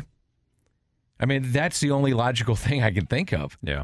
What do you think? I mean, if this is the move that you make, Motter is there to give you, not there to come and play every day. He's there to give you a backup, a reliable defensive backup to play in the middle infield. Now, you could make the case you already have one in Paul DeYoung. I understand that. So why not Yepez? The other part of this, though, is that you're going to move one of your guys to the outfield, play another one at second base, and Taylor Motter comes off your bench and Paul DeYoung plays. That is something to think about. Well, your defense, right or wrong, your defense has stunk. So you could say, all right, Jordan Walker's been sent down. Alec Burleson needs a break here because he's been struggling. And your outfield is some combination of Tyler O'Neill, Lars Nootbaar, and Dylan Carlson.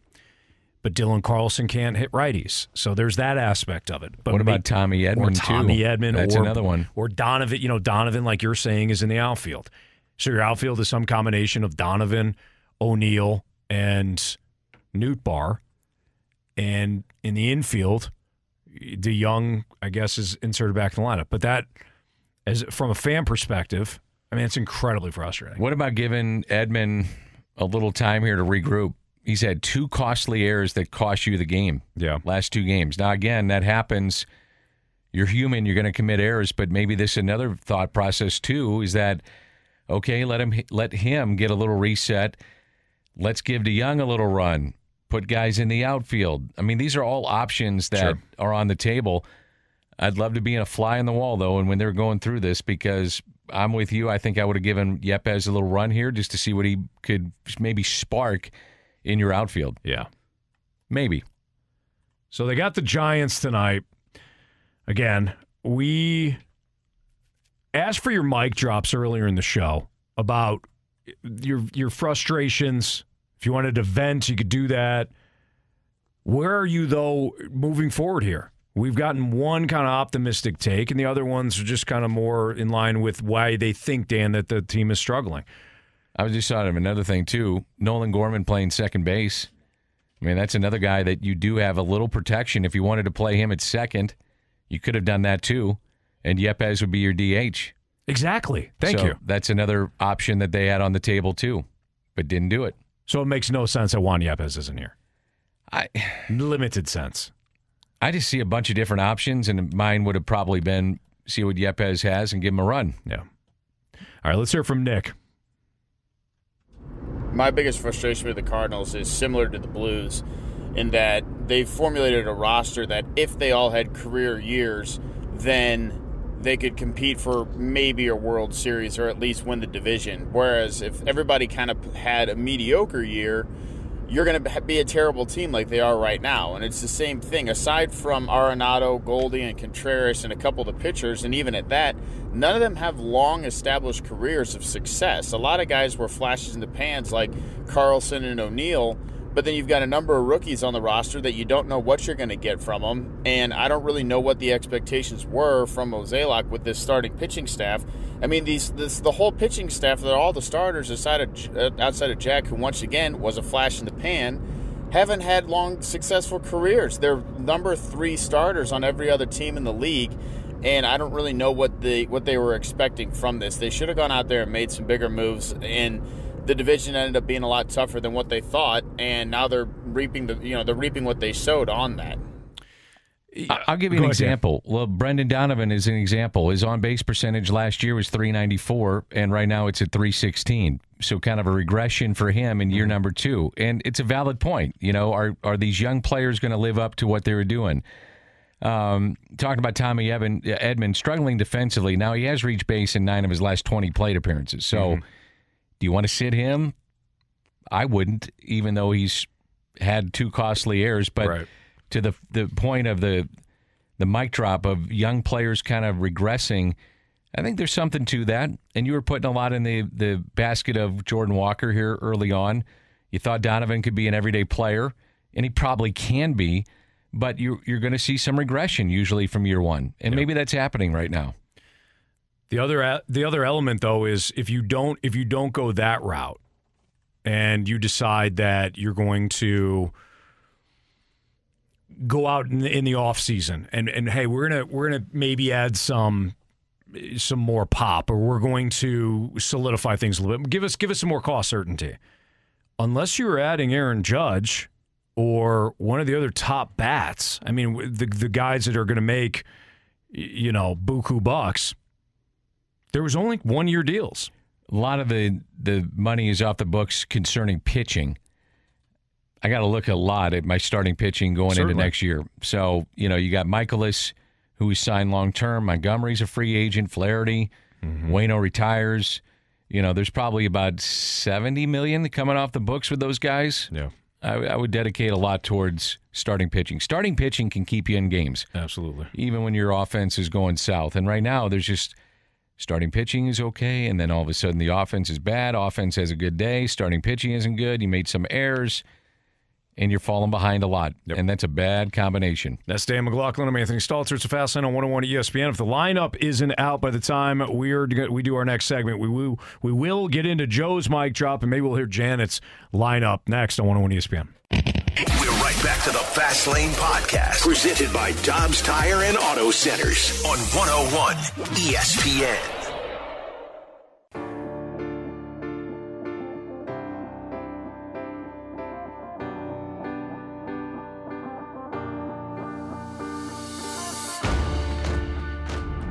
All right, guys. We keep talking about how bad Goldschmidt and Arenado hitting. So I decided to look up what Paul Goldschmidt did last season. He batted through the month of April. He had 1 home run and was batting .282. I'm pretty sure he has more home runs so far this season than he did last season. And the man won the MVP. That was Joe. He's right. The only thing I would say is if he's struggling, and we've kind of focused, I believe, more on Nolan Arenado than Paul Goldschmidt, but we've included Paul Goldschmidt as well. If they're struggling, and you're talking about a team that has not played well, they're a part of it. Joe's right. Paul Goldschmidt's April last year wasn't great. He didn't start hitting until May. And then he took off, and he hit until right around the end of August, and then the September slump hit. We're bringing up everything here because it's not just one thing that has led to the Cardinals being in last place right now in the NL Central. Multiple factors. Talked about the runners in scoring position for the last couple of weeks, that being an issue. The lack of pop, that being an issue.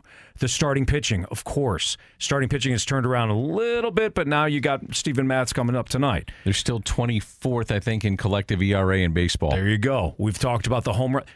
Teams, the Cardinals not keeping opponents in the ball yard. And yes, we've talked about struggles for individuals. Joe, you're right. Paul Goldschmidt a year ago turned things around immediately. I don't think starter historically in his career too. But Dan, I think the bigger point here is you can't just focus in on one thing. No, this has been a collective start to this season that you could look at. They don't steal a lot of bases. Thought they would with the rule changes, and they get a lot of guys on. Their on base percentage actually is pretty good. Yeah, top 5 of baseball. Don't steal a lot of bases. Didn't make a lot of errors last year. When they have this year, it's cost them with 9 unearned runs at costly times. Games 1 and 2 of the series against the Giants has proven that. Arenado, 139 in his last 10 games, striking out about 35% of the time. Teams are going after Goldie. He's 35 now, and 35 is usually not the age you're in your prime. Had a hell of a year last year, but maybe there's a look at decline this year. Who knows? Or he might just turn it on up, be the player that you think he's going to be. Mentioned Brendan Donovan, on-base percentage hovering around 300, last year right around 400. Dylan Carlson struggling against right-handed pitching. Tommy Edmonds struggling against right-handed pitching. Ryan Helsley, questionable on how he approached the final out of last night. List goes on, man. It's been a collective effort. Certainly. Collective effort. Did you get an email there, Marsh? I may have gotten an email. I can't believe that just played. Yeah, that's okay. That's all right. You do your thing, Marsh. Okay? Thanks. Absolutely. Thanks, you just keep talking about this Cardinals team and how they're going to bounce back tonight.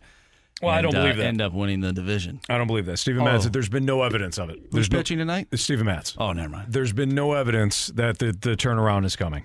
Maybe for certain guys, sure. But I'm using my eyeballs right now. And my eyeballs are saying, Dan, that the Cardinals aren't doing anything specifically well. Yeah. By the way, Goldie's going to have a big night. Okay. I told you they're going to win tonight. You did. Kills DeSclafani. That's going to happen tonight. So Goldie's going to carry this Cardinals team tonight. You betcha. All right. We will rally around Tyler Motter, and we will play good baseball. Okay. All right. Just heard from Dick Vermeil. Interesting on that one. Yeah. Okay. So texted in, actually. So no, Taylor. So Taylor Motter in this case is Kurt Warner. I think he could be. Fans are going crazy over this. When Motter was designated for assignment, do we know if he stocked groceries at any point? We need to look that up. Okay. Yeah. Right. Or played in the arena league of some sort of baseball. Yeah. Maybe he played caps. He played in a softball team, adult softball. Exactly. Yeah. Makes sense. They found him, looked like a prospect, brought him in. Why not? Look at him. Now look at him.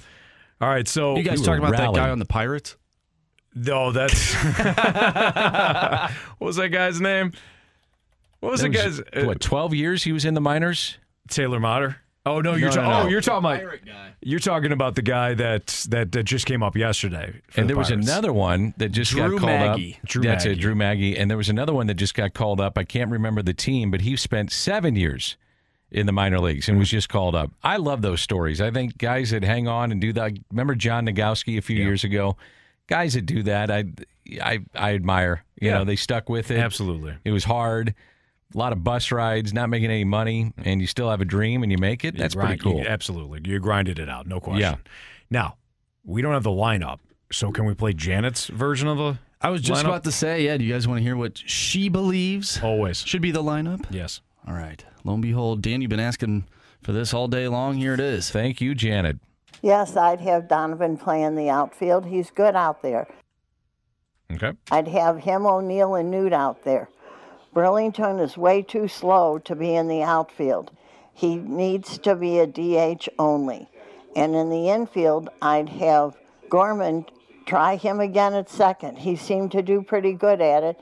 And Tommy at short. That would be my lineup. I like Tommy at short, and I also enjoy Burlington Furniture. Isn't that Burlington Furniture? Coat Factory. Yeah, the Burlington Coat Burlington Coat Factory. Yeah. That Burlington, he's got a chance. You got to get back, though, with Jeff Albers. And Tony La Russa is not walking through that door. No, he's not. No, he's done. Yeah. So thank you, Janet. So far, we're creating a team right now. We almost have a lineup. Of course, we have C.J. Crown at first base. Mm-hmm. Arson Judge is in the outfield.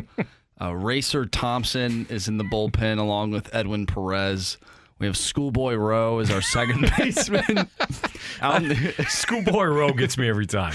Out in the outfield, we have Alec Burlington, and our hitting coach is Jeff Albers.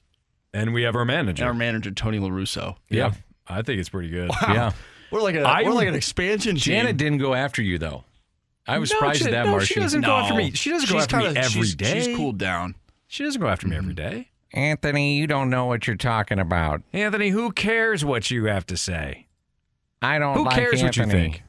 She never said, I don't like Anthony. She says, I don't watch the games, and nobody cares what I have to say. I like Jamie's Instagram. She does like Jamie. Yeah. Jamie, he is an untouchable. Well, Janet. No question about it. Former athlete, brings a lot of knowledge to the fast lane. Fun guy. Sure he is. Yeah. Manfred is icky. Yep. Sure he is. Mm-hmm. All right. It's a Fast Lane on 101 ESPN. We got our biggest question of the day. I imagine Ollie, we haven't played the lineup game yet. I imagine Ollie, my version of Ollie right now is sitting in his office trying to figure out the absolute worst lineup he could put together so that he can go to John Mozeliak and say, this is your fault. That's the way I'm Anthony, you envisioning don't watch the games. Thanks, Janet. Biggest question of the day next on 101 ESPN. Keith Law is a tool. We're right back to the Fast Lane Podcast, presented by Dobbs Tire and Auto Centers on 101 ESPN. It's time for the Fast Lane's biggest question of the day.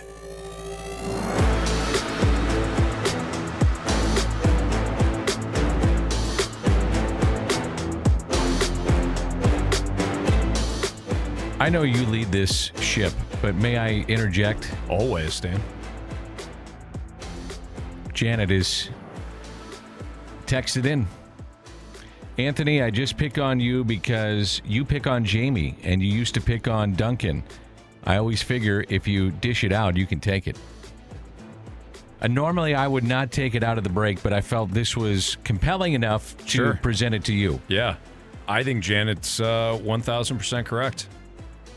Is that right? I do pick on Jamie, and I don't remember picking on Dunk, but I do. You should have if you did, because that could have been a physical altercation. Yeah, Dunk. And you wouldn't have won. Dunk didn't take any crap. No, he didn't. Jamie does, though. Jamie, he just kind of understands when I'm picking on him. That's just what we do. So Janet is absolutely right. If I'm going to dish it out, I certainly can take it. Yeah. I just wanted to throw that in there. I apologize. I know you want to go to the next segment, but I felt it was compelling enough to bring up. Yeah, yeah. I'm a big Janet fan, she sent us a picture. I want to get a shirt with her face right there on your front. shirt. Yeah. Here's the thing. If you're going to pick on Janet's guy, Jamie, you better be prepared. And I'm prepared every single day. Yes, you are. You come ready to roll. I know that Janet at any point may absolutely roast me. She can strike at any point. Yep. And I got to understand that. This is why I appreciate Janet, though. I texted her back and I said, hey, give us a mic drop. Bingo. Burlington. In. And that wasn't a sharp message either. She thought about it, and she talked about the lineup. All right, Put Marsh. time into it. Yeah, she did. Marsh, do we have a question of the day? Yeah, the question of the day has basically been from everybody, why Taylor Motter over Again? Jordan Walker? But I wanted to bring up some quotes from Ollie Marmol that John Denton, who joined BK and Ferrario earlier today. So if anybody missed that, obviously you can go to the website, 101ESPN.com, and check out their podcast. It's all brought to you by Dobbs Tire and Auto Centers. But John Denton tweeted this out, Ollie Marmol saying on Jordan Walker, if there's something we feel like should be addressed, then it's going to require attention. Homers and extra base hits haven't come at the rate that he can. If you look at his ground ball rate in the minor leagues, it was above league average, and it's above league average here too. For as hard as he hits the ball, a lot more are going to get through. That still isn't anything near what he's capable of. This is a guy who hits the ball at the top of the league, so if he learns how to get it off the ground, there's a lot of extra base hits and homers awaiting him. Talked about it earlier, too. Ground ball percentage is something that they're concerned with. I can see that. I also see that he could walk into some power and some home runs, and they're lacking that right now, especially the home run department. I don't know. It's curious. It's I don't want to say it's a move out of desperation, but it is curious. It can't be a move out of desperation. A move out of desperation would be, bringing up Jordan Walker when he was down, and you know what I mean. I understand what you're saying, but this is just a move. This is just a roster move. And to the question about why Taylor Motter, I don't know. I couldn't tell you outside of the fact that he's got photos on somebody, and Juan Yepez doesn't. So that's why he's in Memphis. Sorry Janet, for being crude. If you put my pic on your shirt, you will get a bunch of hugs because I have a lot of friends. Oh, there you go. Thank you, Janet. Sweet of her. So you wanted to see Juan Yepez come up? Yes, I wanted to see Juan Yepez because I just picture you in the Janet shirt. With Janet's shirt. With her permission, maybe we could get those sponsored. Yeah. And put it towards the Dunk Scholarship. Oh, now I love it. Yeah, Yep. Absolutely. Yep. Janet loves 101. Janet loves Anthony with her picture. Well, we should go Janet loves Jamie. Okay. I think that would be more accurate, but we'd still raise money for a good cause. Absolutely. Yeah. So you wanted to see Juan Yepez. Yes. Yeah. Yes. I get it. I wanted to see Juan Yepez because that would make logical sense if you're trying to figure something out with this offense. But maybe they're doing an addition by subtraction here, which doesn't really make any sense. But the concept would be we're gonna remove Walker. We're going to send him down to Memphis. He does have to work on launch angle, hard hit, barrel rate. Until he does any of that, he's not going to drive the ball out of the ballpark with any consistency. It's going to stay on the ground. Okay, so you send him down to Memphis. Fair. But maybe it's a situation where we're not going to play Taylor Motter a lot, so we're going to have an outfield that's going to be pretty consistent and stagnant, and we're just going to roll with it. But it does go back to the point, Dan, that we've been talking about virtually for the last week now. So, okay. You can pick out one lineup if you want, but they got to hit. They got to produce. I'm fascinated with the lineup tonight. I mean, you don't have it. I know. I'm fascinated with it. And you bring up Motter to give you protection with your middle infield. So what do you do with your middle infield? You got two guys who can play the outfield and one that's designated as a shortstop. Yes. And that's Paul DeYoung. So I don't know, man. I'm really curious how they go about this. Are we about to get screwed out of 2 lineup games? Because the lineup comes out we won't get it tomorrow before the show starts because it's an early game. Mm-hmm. I believe it's tomorrow's an early start. 2:45 start, I believe. Okay, so what we got some time here. Why don't we just predict the damn lineup? How about that? Okay, we could. Let's predict it. All right, so you got Anthony DeSclafani on the bump tonight. He's a right-hander. I'm writing these down just in case we have to replay this. I'm going to do this too. Okay, so tonight, Lars Nootbaar, I would predict is leading off. Dan, agreed. Newt. Okay, Newt. I'm going to go Goldie back in the 2-hole. I agree. He's hitting close to 500 against him. I'm going to go Gorman back in the 3-hole. Agreed. Arenado's your cleanup hitter. Agreed. Contreras, he's probably going to keep 5 unless Contreras gets a night off tonight. Yep. If he doesn't, I'm going to go Contreras 5. You good with that? Yep. I think O'Neill is 6. Okay. Yeah, I'm good with that. This is where it gets interesting. I'm going to say Paul DeJong. DeJong 7th. We're predicting, not what we would do, but what we would predict. Then Donovan, and then Edman. And Donovan's in the outfield. Where do you want him, in right, left? I don't understand why they keep putting weaker outfielders in right, i.e. Alec Burleson, Jordan Walker. To me, there's more danger in right field, especially in San Francisco. So I would have Donovan in right, and I would have O'Neill in left. I got that too. Or Newt in right and O'Neill in center. I don't love that. I don't think Tyler O'Neill is a natural center fielder, even though that's kind of where he started. What about putting Edman in the outfield? Give him a little mental break from the infield after a couple of tough nights and put Donovan at second base. Shake it up. That's fine too. Yep. Interchangeable parts with those two guys. Yeah. So we agree on this. This is our predicted lineup. Newt, Goldie, Gorman, Arenado, Contreras, O'Neill, DeJong, Donovan, and Edman. Yeah, that's what I got. So they're going to move. And the reason why DeJong is what you had talked about initially. Why not bring up Juan Yepes? Because their thought might be we're going to move Donovan or Edman to the outfield. That's what I'm thinking. And then your protection is moderate up the middle. And that gives DeJong a chance to maybe get a little run here. That's the mindset, I think, behind the move that you do this with. Can I give you what I would have done? For sure. So Newt, Goldie, Gorman at second. I was thinking that. Arenado, Contreras, O'Neill, Juan Yepes as a DH, then Donovan Edman. I would put DeJong in there and give Edman a break. Okay, that's fine. Now, it's hard to do that when Tommy Edman has been on base, 9 out of the last 20 times? Yeah, and he's your only source of power right now. It's true. He's got 4 home runs. I say that somewhat tongue-in-cheek, but somewhat I don't real. I mean, I don't want to take him out of the lineup, but costly errors, mental break, I don't know. Yeah. Happens. Also, you want to get a guy back out there after he's committed a couple errors to ease it. Yeah. Guys just want to get right back out there. Hit the ball to me. Mm-hmm. Let me get it. What about Carlson? Where are you at with him? To me, he'd be in Memphis. Okay. But if they view him as a fourth outfielder, then he's a fourth outfielder. Need him defensively late? I'll make a defensive... your outfield right now doesn't necessarily need a late substitution. Nope, it doesn't.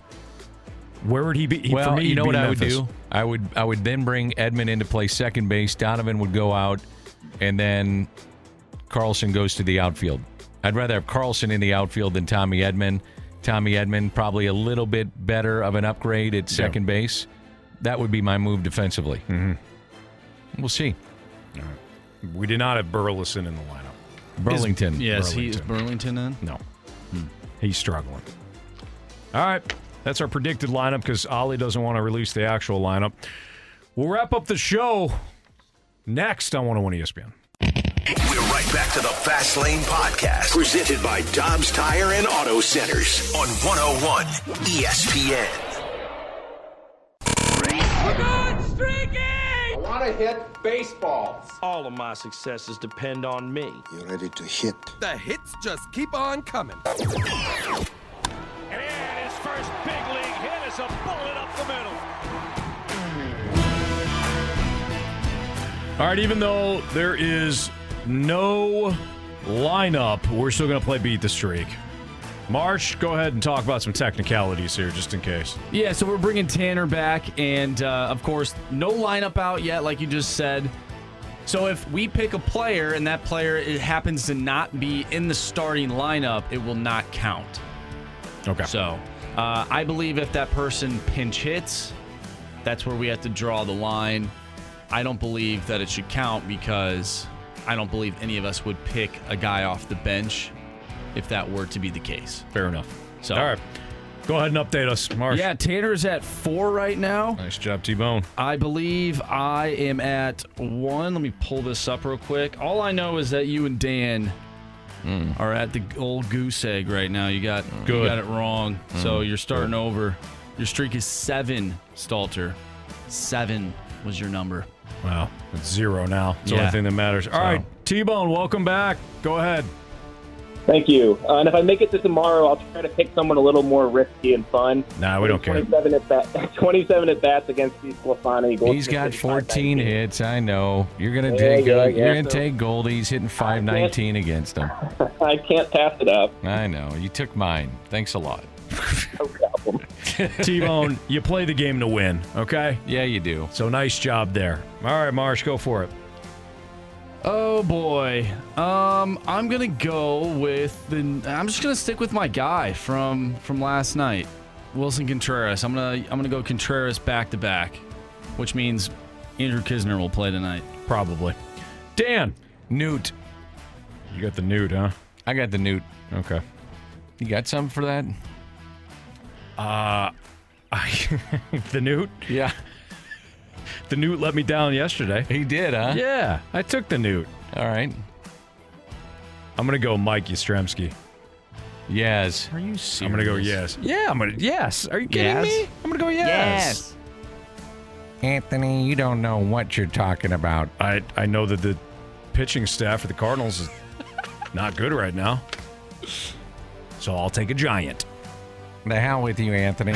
Thanks, Janet.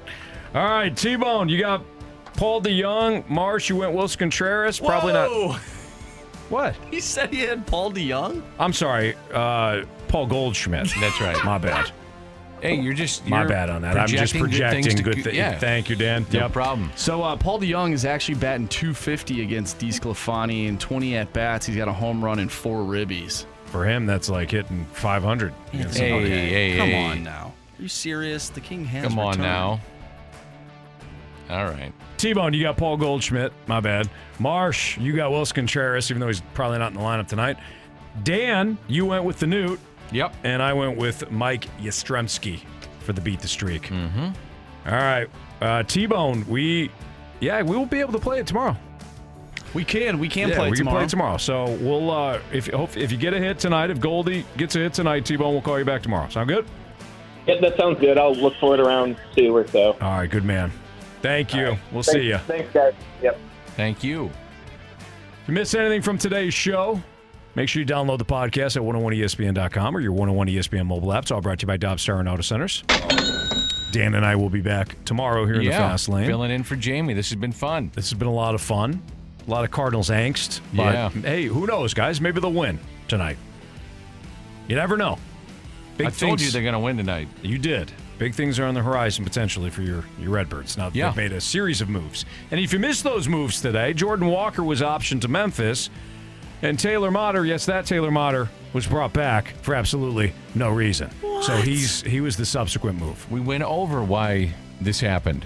And I told you, Dan, that I don't care. It should have been Juan Yepes. Yeah. Well. And it wasn't. It wasn't. No. So there you have it. All right, Marsh, you got some criticisms and some compliments? Yeah, well, we had something that I wanted to bring up, and I thought it was... Here it is.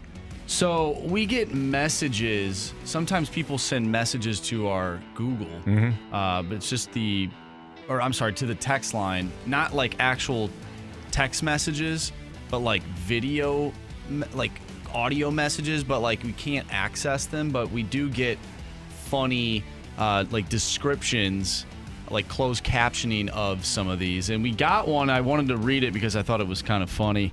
My messages pretty quick. I don't know specifically. Blame our Elsley for the pictures.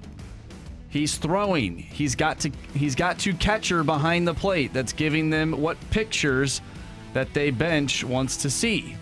And I think I saw a huge change in the team's attitude. After my mom and Tyler O'Neill had their little dust-up, I haven't seen the same team since. Interesting. So it's like text... you got to kind of connect the dots here. Yeah. This is like a puzzle. It's like basically. a puzzle, yeah. So who got in a dust-up? So O'Neill and Ollie? Well, it says, Ollie, so Marmol and Tyler O'Neill, Ollie Marmol, but it read as after my mom and Tyler O'Neill had their little dust-up, I haven't seen the same team since. Wow, I didn't hear about anybody's mom. I didn't and either. Tyler O'Neill and Ollie getting into a dust-up. or anything else for that matter. But that's interesting. Yeah, we appreciate the text nonetheless. That's It's interesting. an interesting Appreciate puzzle, all Dan. the texts. Absolutely, yeah. From the 314, good choice, Anthony. I would go with the opposing team as well to Thank get you. ahead because it seems like anybody can hit Cardinal pitching right now. That's the thought process. Absolutely. Thank you. Yep. By the way, Janet said she just received 10 orders for one of those T-shirts. That's quick to get those 10 orders. Well, she said she's got a lot of friends, Dan. Yeah, she did. It doesn't surprise me at all that they're already calling her to say, hey, where do I get my Janet face T-shirt? Yeah. Mm-hmm. We should do that. I'm dead serious about it. Mm-hmm. I bet it sells. Maybe like a quote on the back, too. Exactly. Yeah. Or different quotes if we could do that. Like the top 10 list? Yes. Like Letterman top 10. Exactly. In today's show from the 636, I guess I'm smarter than everyone at 101. I said Walker should go to the minors and wasn't ready after a horrendous second half of spring training. Not surprised. He needs to play every day. Yeah, he also had a great start to the season, too, though. Well, let me address that first comment there. Saying that you're smarter than everybody at 101 ESPN. Not true. I mean, yes. I don't even know you. I don't know if I lay claim to that, though. Right, exactly. Not That's my saying point. Our standard's very high. It's not, Dan. It's not. No. All right, for Andrew Marsh and Dan McLaughlin, I'm Anthony Stalter. Good job, Marshy. Thanks, Dan. Good job, Marshy, indeed. Instant replay coming up right now here on 101 ESPN. See ya. You've been listening to the Fast Lane Podcast, presented by Dobbs Tire and Auto Centers on 101 ESPN.